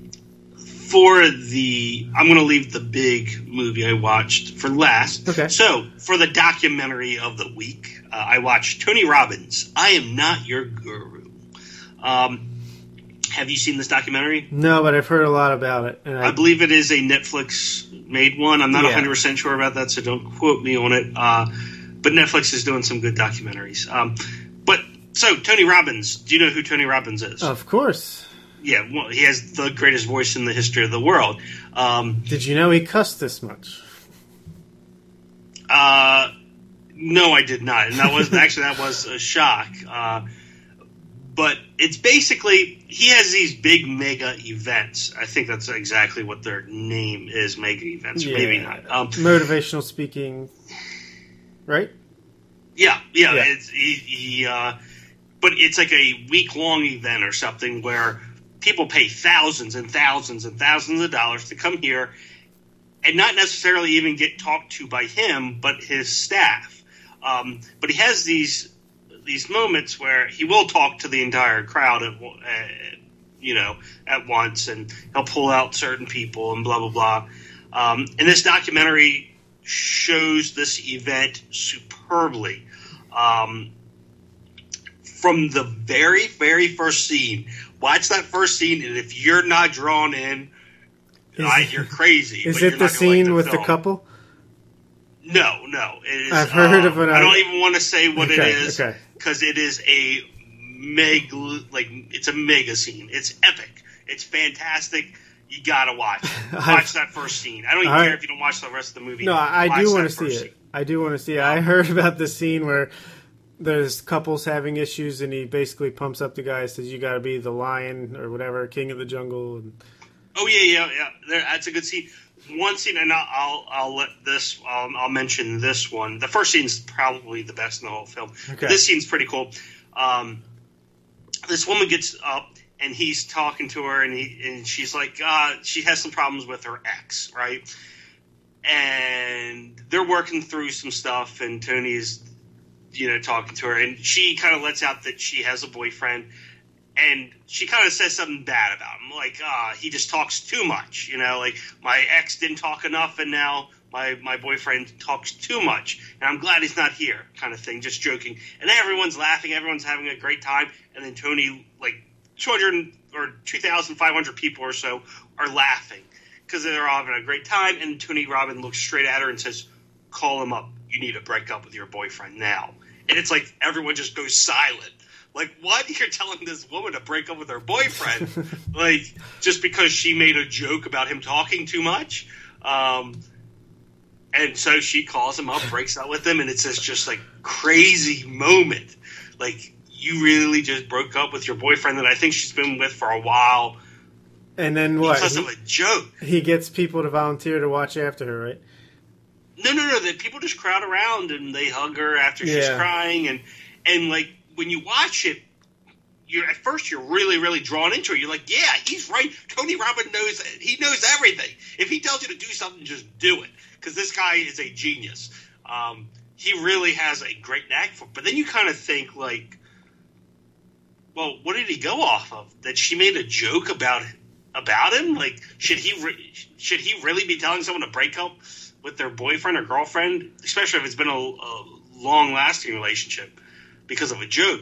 And then instantly it gets answered in the next scene where he's like, wow, I don't go based off of, kind of superficial things. I saw that when I mentioned her boyfriend, she made this certain kind of movement. Like, I saw her reaction, and based upon her reaction, I knew exactly what she needed. See, to me, my preconceived notion of Tony Robbins is he's a pseudoscience cult leader. I don't know. Like, watch it. I mean, I'm almost a believer in him. Like, oh my God. I've seen a documentary about him, and I've listened to some of his tapes and stuff. Just because some of the stuff he says is really good.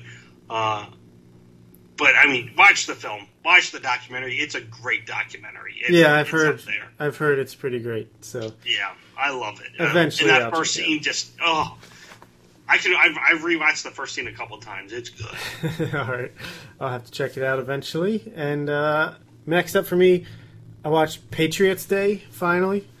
Oh, did you? How'd you like it? Speaking of Mark Wahlberg and John Goodman in here. I liked it, actually. Oh, my gosh, it's crap. Come on. I liked it. Be serious. It's not great, don't get me wrong, but I thought, Peter Berg made 2 movies last year. He made Deepwater Horizon with Mark Wahlberg and Patriots Day. Deepwater Horizon was like a 6.5, and this I'd give a 7 out of 10. I think it's like a completely by-the-book account of the events, but I don't know, something about it worked for me in just like a Hollywood version way. Sam liked it a lot more than I did, but I don't know, I thought it was passable. The Boston Marathon bombing, thought they did a decent job building up the tension leading up to it, and And then I think the stuff afterwards, they actually did a pretty good job of like the chase and the shootout and all that kind of stuff. You didn't like it? No, I really did not like it at all. There is a new film coming out that deals with the Boston bomber, I believe. I'm not sure what it is. I just saw a trailer for it when I was in the movies yesterday or 2 days ago. I don't know what it is. But no, I didn't like this one with Mark Wahlberg. I don't know. It just... it almost felt like they were just making a movie to capitalize on this, this big tragedy. Yeah, that I agree with. I definitely agree with that. There was no heart in the film. There's no soul to it. It was, hey, we can make money because people are going to go see this because it's a recent tragedy. Yep. Yeah, I got that feeling. Like, I think it would have been better off waiting 5 extra years and have Catherine Bigelow make it instead of Peter Berg. Someone that's definitely going to, do a sensitive and great job of it. But, for what it was, I thought it was enjoyable. I did not at all. Real quick, Queen of Katwe I watched. Have you heard of this? No, I have not. Disney movie starring, names. Oh, real quick. It's I think it's called Stronger. It's Jake Gyllenhaal. That's he's the one who's making the new one. Oh, okay. Yeah, I think I've heard. I like Jake Gyllenhaal. I think I've heard of that. But the Queen of Katwe is about a girl from Uganda. It's a Disney movie, live action. This girl in Uganda, she's like really good at chess, and it's basically them trying to build her up to take her to the next level in the game of chess. And it has David Oyelowo and Lupita Nyong'o, who are great actors. David Oyelowo was Martin Luther King Jr. in Selma, and Lupita Nyong'o was in 12 Years a Slave. It's basically... You heard the description. It's Disney version of that story. Feel-good story for sure. It's well acted. It's well made, but it's Disney-fied version of it. So it's like a decent little movie. I gave it a 6.5 out of 10. Okay. Certainly, wouldn't hurt to watch it, but at the same time, I mean, it's not, a must-see TV. I like chess films, so I might.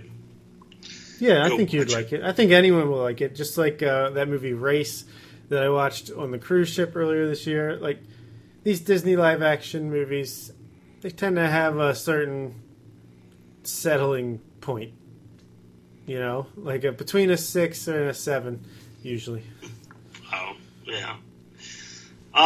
Well, the big movie that I just watched in theaters was Dunkirk. Oh. I thought you were going to say Jim Jeffries. No. Why would I say Jim Jeffries? What? Freedom. No, it was Dunkirk. Awesome. The big Christopher Nolan film. Yeah, I'm excited to hear your thoughts. Yes. So, I go in, and this is... I have not had a good movie experience in a very, very, very, very long time. This is possibly the best movie experience I've ever had in a theater. There's only like 6 other people in the whole theater. Not one person coughed, talked, had their phone out. It was great. Sounds awesome. For me, that's the biggest thing. I can't watch a movie in theaters because if someone sneezes, it gets on my nerves. And I know that's bad, but I hate any noise at all while watching a film, and there was none in this film. And even if there was, I probably couldn't have heard it. I walked out of this film thinking it is a masterpiece. It is incredible. Wow. Now, looking back on it, it is a masterpiece of sight and sound. There are definitely some flaws with it now looking back, but there are almost no flaws in terms of the sound and in terms of the visuals. And I'm not the biggest on sound, but it is one of the most important parts of this film. there's very, very little talking. It is almost like just one big, gigantic action scene. There's no breaks for characters talking about their families, or there's not much dialogue. All of the character creation, all of the plot synopsis, everything in this film is shown by action and by visuals. You see who these people are. You see what challenges they need to overcome. You don't need to be told it. You don't need to be told this character is intelligent, or this character is vicious, or this character is changing from how he originally was. You see their actions, and that tells you exactly who they are. It is just tremendous. When you see the film, it is incredible in terms of visuals in a way that you would never imagine. There are certain films that the CGI just is incredible. When CGI? You watched Avatar, go ahead. Is it CGI or is it practical? I want to say it's a mixture. Yeah, probably. But there are certain scenes of the sky, just of the sky, that are so incredible. It's mind-blowing. There are some really good fighter pilot scenes in other films. This, by far, has the greatest fighter pilot scenes in cinema. Just amazing. Amazing. You just couldn't believe it. It's incredible. I loved it. Loved it. Like I said, there are some flaws. Historically, I don't know how much you know about Dunkirk. Not much. But the general idea of Dunkirk, the whole reason why it's famous, is that civilians came and saved the day for the British soldiers. There's a moment in time in the film that's kind of a big deal about it, and there is kind of a story arc for that. But it's not made as epic as in history, where hundreds of thousands of soldiers are saved by civilians. Some people might criticize me about that, saying that's not in the film, but it's not as historical as it should be. But besides that, who cares, right? As I mentioned, there's even in the movie, it mentions how many soldiers there's supposed to be involved in this in a very small, compact area. You don't get the feel of 400, 500,000 soldiers in an area. It's nothing like what do you call it? The storming of Normandy with Saving Private Ryan. Yeah. That has this grand, epic scale to it, where Dunkirk, I feel, lacks a little bit. Some people say that the scaling is tremendous. I think they're completely wrong. You don't feel the scale of the soldier, the number of soldiers, and everything that's involved. But you do feel the scale of terror that's involved. It's basically a story of just soldiers trying to get home. They're in Dunkirk, which is right across the English Channel from where their home is, from where England is, and they're trying to get over there. People have swam that distance. It's a big feat, but people have done it. So it's not that far. It's only like 2 miles, 3 miles or something like that. And yet they just can't get there. And it's that journey of getting home is what the whole movie is about.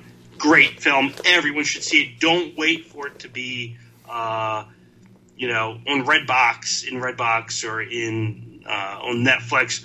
You need to see it in theaters. It's completely shot in IMAX, and so see it in IMAX. You need the most vivid colors to be shown to you. The best sound. It is exactly what Tarantino tried to do with what was his most recent movie? I can't think of the title. Hateful Eight. The Hateful Eight, where he shot it purposefully on a certain camera. Nolan does it, but he actually emphasizes it with what is shown on screen. You need to see it in theaters. You have to. Yeah, I came so close to seeing this in theaters the other day. I just didn't... I got out of work early, just not quite early enough to catch the screening, so I was a little disappointed. But I am going to try to catch this in theaters before it Do runs not out. wait, man. Seriously. I know. I mean, it's going to be good at home, but I think it would, right now, it's at a heavy 9. It's a 9 Wow. for me. Yeah, see, I have a feeling it's... At home, I think it would drop to like an 8. It's that drastic. You need to see it in theaters. Feels like a Gravity situation. Yes, exactly. It'll still be a solid film, but you're not getting the experience. Yeah, I'm looking forward to reviewing this one a few months down the line. Yeah, excited to see the movie. I've been looking forward to it for quite a while, so glad to hear you loved it. Yeah, it's hope great. I will too. Cool. Well, to follow up that, I watched Young Frankenstein, the Gene Wilder, comedy classic directed by Mel Brooks, and it was pretty good.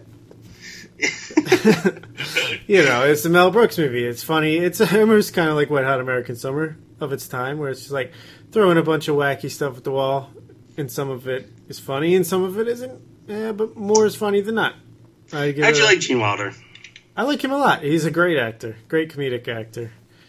Obviously, Willy Wonka is his iconic role, but he's, at least in everything, I haven't seen everything he's done, but everything I've seen I've liked, so. Yeah, I mean, I like him in, like, The Producers. That's a great film. Yeah. What's the one he plays with, I gotta look it up real quick. But I would give it a 7 out of 10, just for put a stamp on it. Oh, okay. Which movie? What is it? It's where he's blind and he's with the other comedian. I don't know. It doesn't matter. But yeah, I like Gene Wilder. Yeah, Gene Wilder is great. He is definitely the best part of this movie. Yeah. All right, did you have anything else? Nope. All right, cool. Well, move on to a mini segment that might pop up every once in a while. This week in comics, I just been reading a shit ton of comic books and some great ones. So I just wanted to mention a few. I've got back in with the Marvel Unlimited, so of course I caught up on a bunch of Marvel. I'm all the way up to date there. So next I turn to see what my favorite writer, Brian K. Vaughan, has been up to since I stopped reading comic books so long ago. He's the guy that wrote Y: The Last Man, Ex Machina, The Runaways for Marvel. Just a great writer. He was a writer on Lost for a couple seasons. And right now he's in the middle of a book called Saga. He's actually in the middle of 2 books, but this one won multiple awards, Eisner Awards for like best graphic novels or comic book for like 3 or 4 years, I want to say. This is a story. It's a brilliant sci-fi fantasy story. See, I'm not huge on fantasy, but when it's done well, it makes it that much better. And this one is done incredibly well. The character development, the world building is top notch here. The art is beautiful. It's a very adult story. Basically, it's this story where this planet, I can't remember the name. It's like Land something. Basically, it's this planet that has these creatures, this race of people that have wings, and it has a moon. Its moon is like home to the race of creatures or / people that have horns. So they've been at war with each other for years and years and years. And this guy from this moon planet, who they degradingly call Moonies, and this woman from the wing planet, they get together and they have a baby. And it's like the first ever baby that has been cross-bred between these races. And both planets send people after them to try to kill them and retrieve the baby for their own good. And they have these hitmen after them. There's this whole like company of hitmen.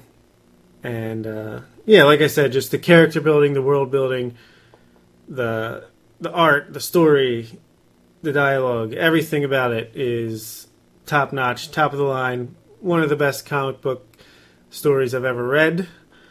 It's still going on. It's not finished yet, so it might not end up that way. But right now, it's pretty close to a 10 out of 10 as far as I'm concerned. How many issues is it at?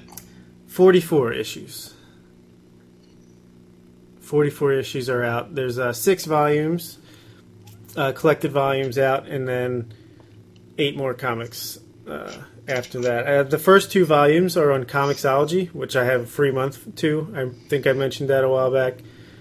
First 2 volumes are on there, so if you can get a free month of that, check out the beginning of the story and see if it catches your attention. But I am obsessed with it. Now I'm just disappointed that I have to go month to month now for the rest of it. And his other book that he has out going right now is Paper Girls, which there's 15 issues of this out. I've only read the first 12. Not as good as Saga. It's not as big of a story. It's still kind of sci-fi-ish, though. It's set in the 80s with these 4 girls that run a paper route. And one day, this big event happens where, like, dragons are flying in from the sky. Everyone disappears. And eventually they kind of, like, time travel to 2016. And this girl is, like, her 16-year-old self and her 40-year-old self meeting. And it's just a cool little Runaways-esque, coming-of-age sci-fi story that I'm enjoying.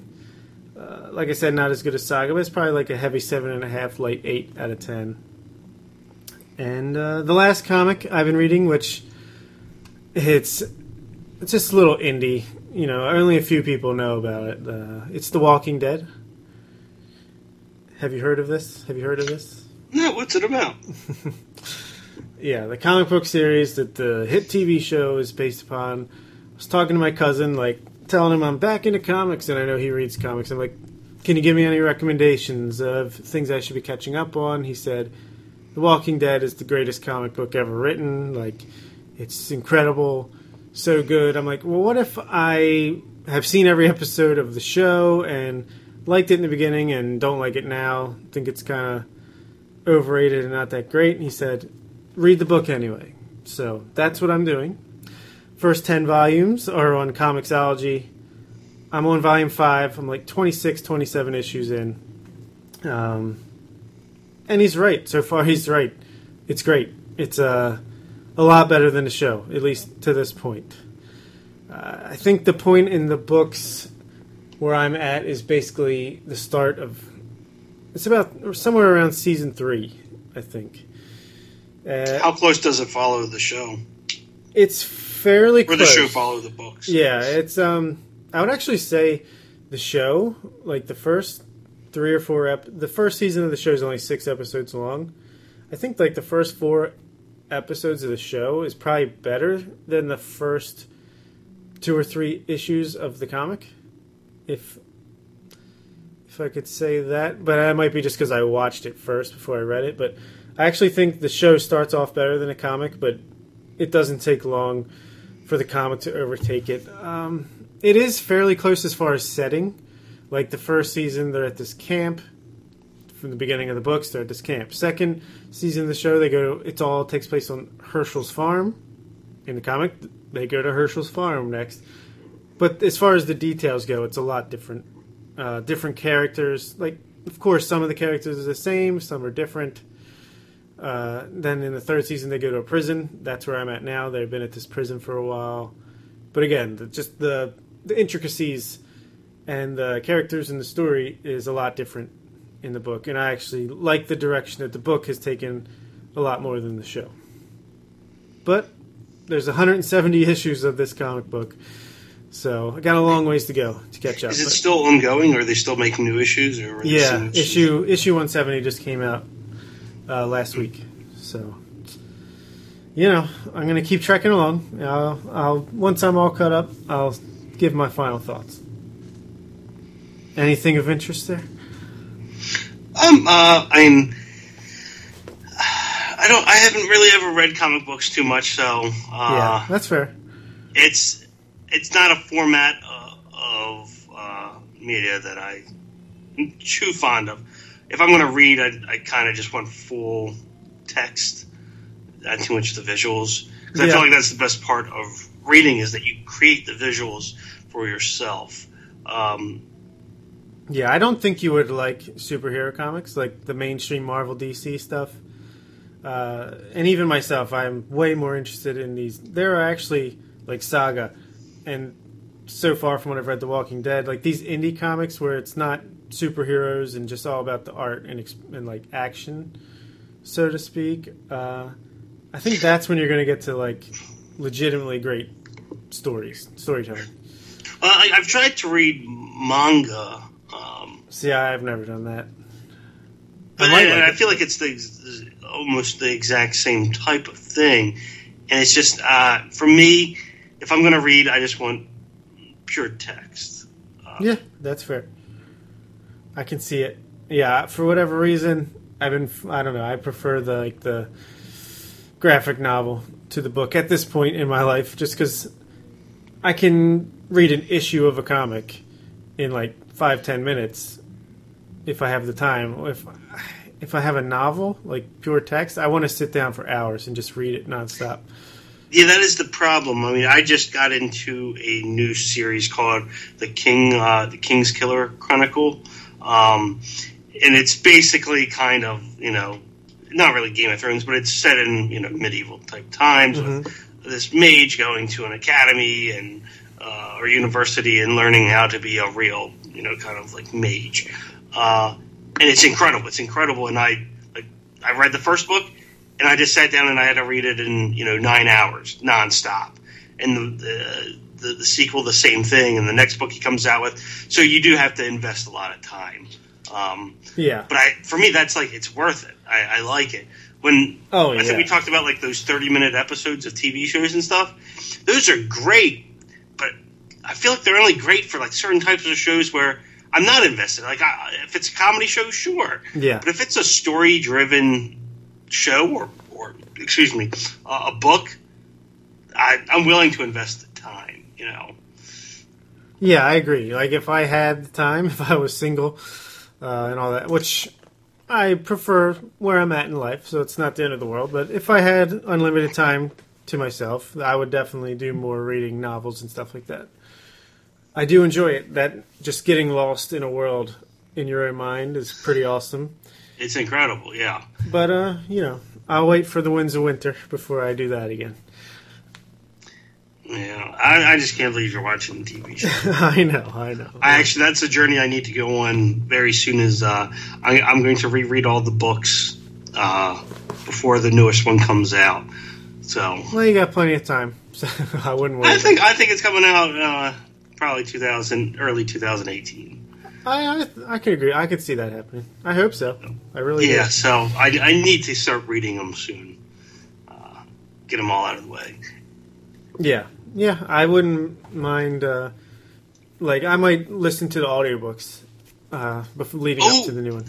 Now that you do say that, so me and my friends, we've gotten together every single week for like the last 8 years, and lately we've just kind of been like, what do we do now? We used to play board games every week, and we haven't done that.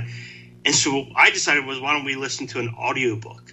And the audiobook we chose based upon really, really, really good reviews was John Dies at the End.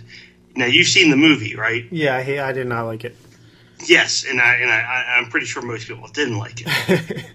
The audiobook, it's one of the best audiobooks out there. It has to be. I don't know. I've never listened to an audiobook before, but this is it's incredible. It's great. I can't imagine reading it, but when you hear someone say these things out loud, it's hysterical. It's just so funny.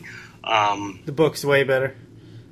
Well, at least the audiobook is. Like I said, I don't think the book would be as good because when you read it, I don't ever really laugh when I read a book, but hearing someone else read this book to me, it's very, very, very funny to hear these situations. And if you would ever listen to an audiobook, you should definitely start with John Dies at the End. That has really gotten me into it. I have a subscription to Audible now because of it, and I will continue with it just because of how good this audiobook has been. Yeah, that's great.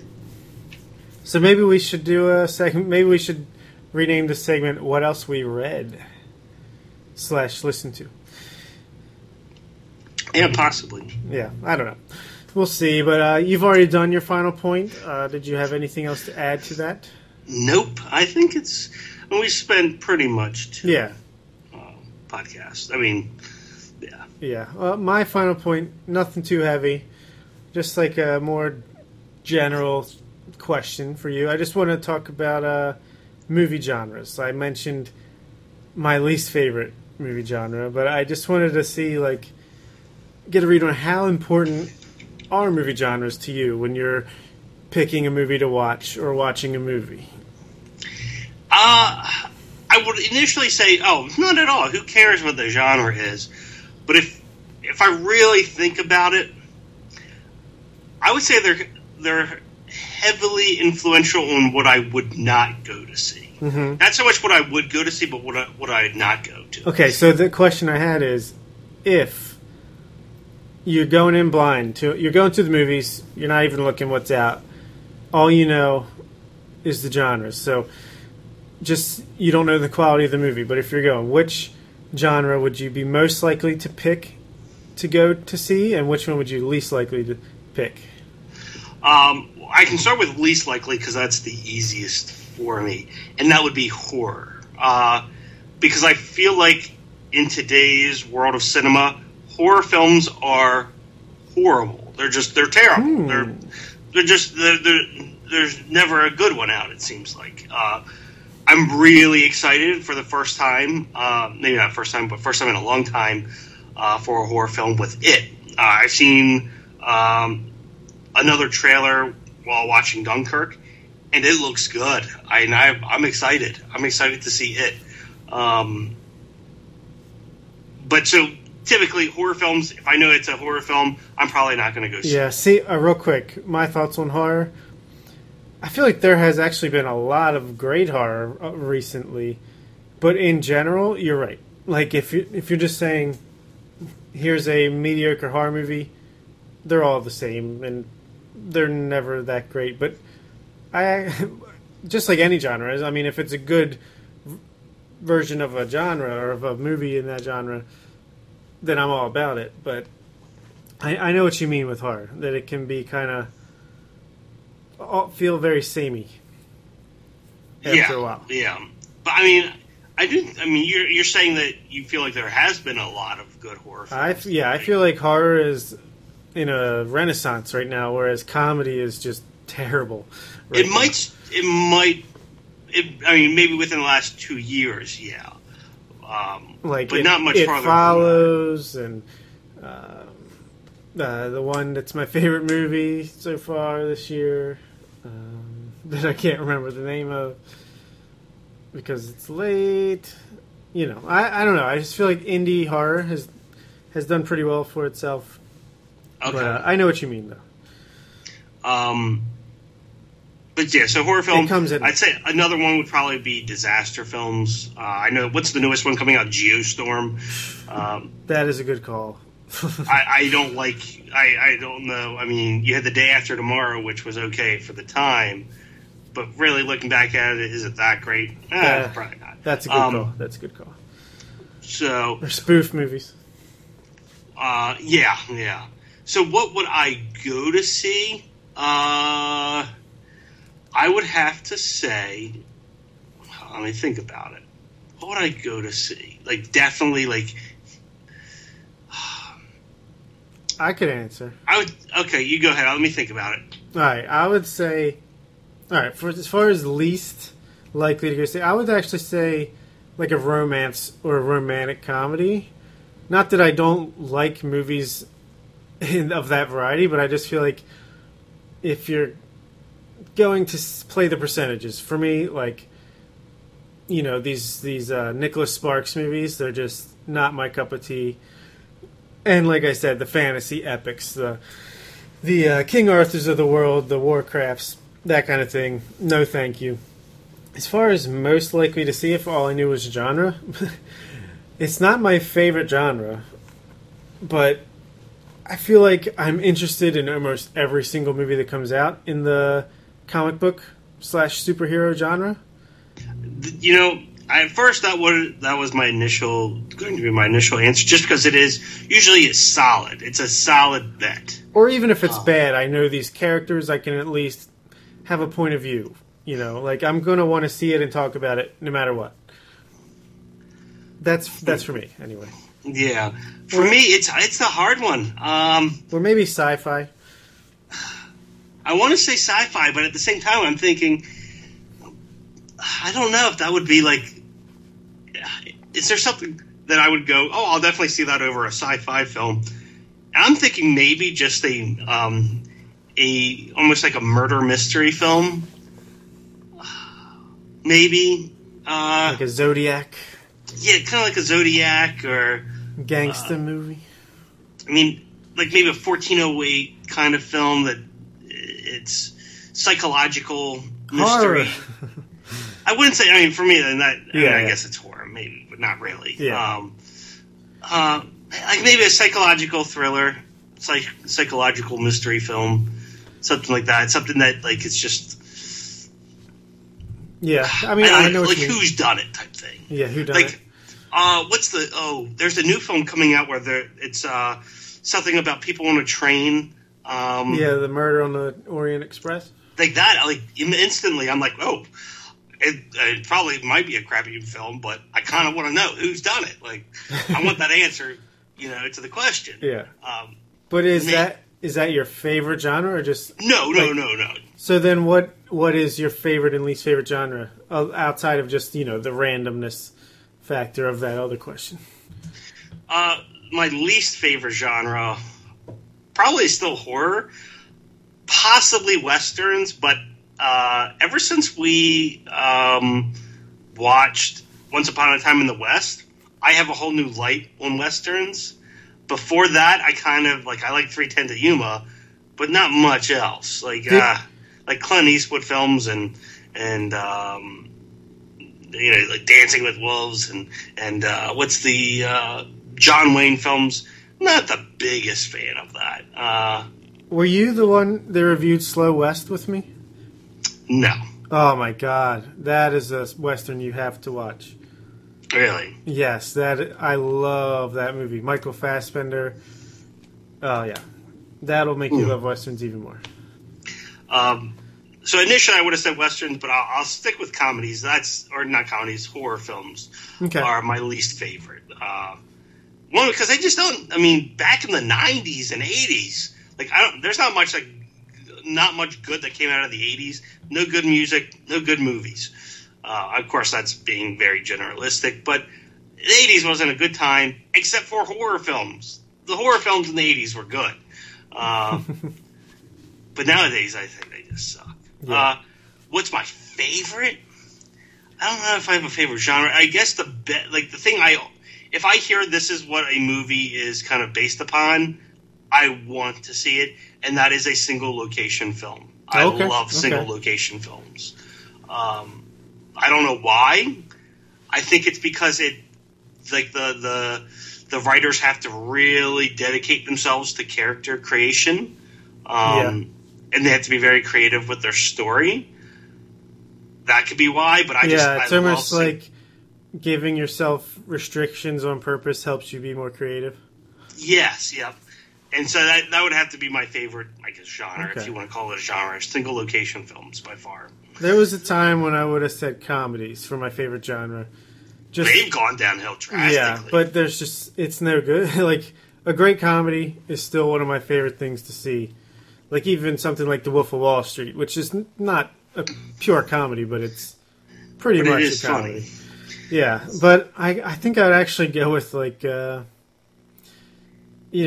drama. Like, all my favorite movies, if I look at my top 100, I would say maybe half of them are just dramas like Boyhood or, I don't know how you like Boyhood that much. Or, it's not like a movie I want to revisit, but like 12 Years a Slave. Like a legitimate, I don't want to say Oscar movie because it's not like an Oscar movie means anything, but just like a drama, a movie that's taking on serious material seriously and trying to tell a good story. I feel like Spotlight, something like that. But I feel like a lot of those are so forgettable. Well, that's true. There's a lot of mediocre ones that, Like we like in Spotlight. everything. I mean, I really like Spotlight, but you're gonna forget about it. Nightcrawler, you're gonna forget about it. Yeah, that's fair. I mean, it's just. But I mean, a good comedy, you will not forget a good comedy. Yeah. Yep. No one's ever gonna forget Dumb and Dumber. No one is. It's just. I mean, I know you're the biggest fan of Anchorman. Yeah. It will always sit with you. I mean, Yes. some of the best best dramas, you're going to forget. I mean, there's so many names, but you just forget them because That's they fair. kind of just get washed up with the rest of them. It's not a bad point. All right, last thing. What do you prefer? Like a movie that's trying to totally focus in on one genre, or like something that's trying to take from a bunch of different genres and mix them up together? I would have to probably say sticks to one, which is kind of probably not what people should answer. But if you think about it, films that always try to add comedy, like serious films that always try to add comedy, usually that falls flat pretty heavily. Yeah, I'll agree with you here because, I mean, don't get me wrong. If someone is trying to do 2 or 3 things at once and they nail it, like, that's amazing. Like, that's when you'll get some of the best movies out there. But I feel like most of the time, they're trying so hard to do both things right that they end up doing neither thing good enough.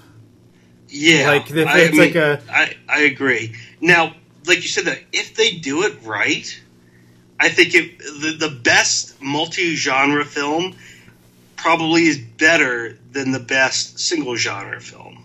Usually, yeah. It's just probably harder to make. I mean, It's such a high level degree of difficulty. Like yeah, action, and, like, a buddy cup comedy, like action comedy. Like most of the time, I feel like the action's not good enough and it's not funny enough. Yeah. But if you look at like Firefly, which is, I mean, of course that's a television show, but that's like a sci-fi western with a ton of comedy in it. That is one of the most famous cult TV shows out there, and it only lasted 1 season, and yet people consider that the greatest show of all time. Now, of course, not everyone does, but if you like it, you're gonna love it. And I think that's something that shows, like, if you can do it well, it's going to be a hit. Yeah. Yep, I agree with you. Cool. So, good episode. If you want to give us your favorite movie genres or your worst villains, hit us up on email. On email? Who says that? How old am I? The Redbox Report. Interwebs. Yeah, the Redbox Report at yahoo.com, or follow us on Twitter at the Redbox Report. I'm on Twitter at the Oriole Report. You can like us on Facebook, subscribe, rate, and review us on iTunes. And as always, Have a great day.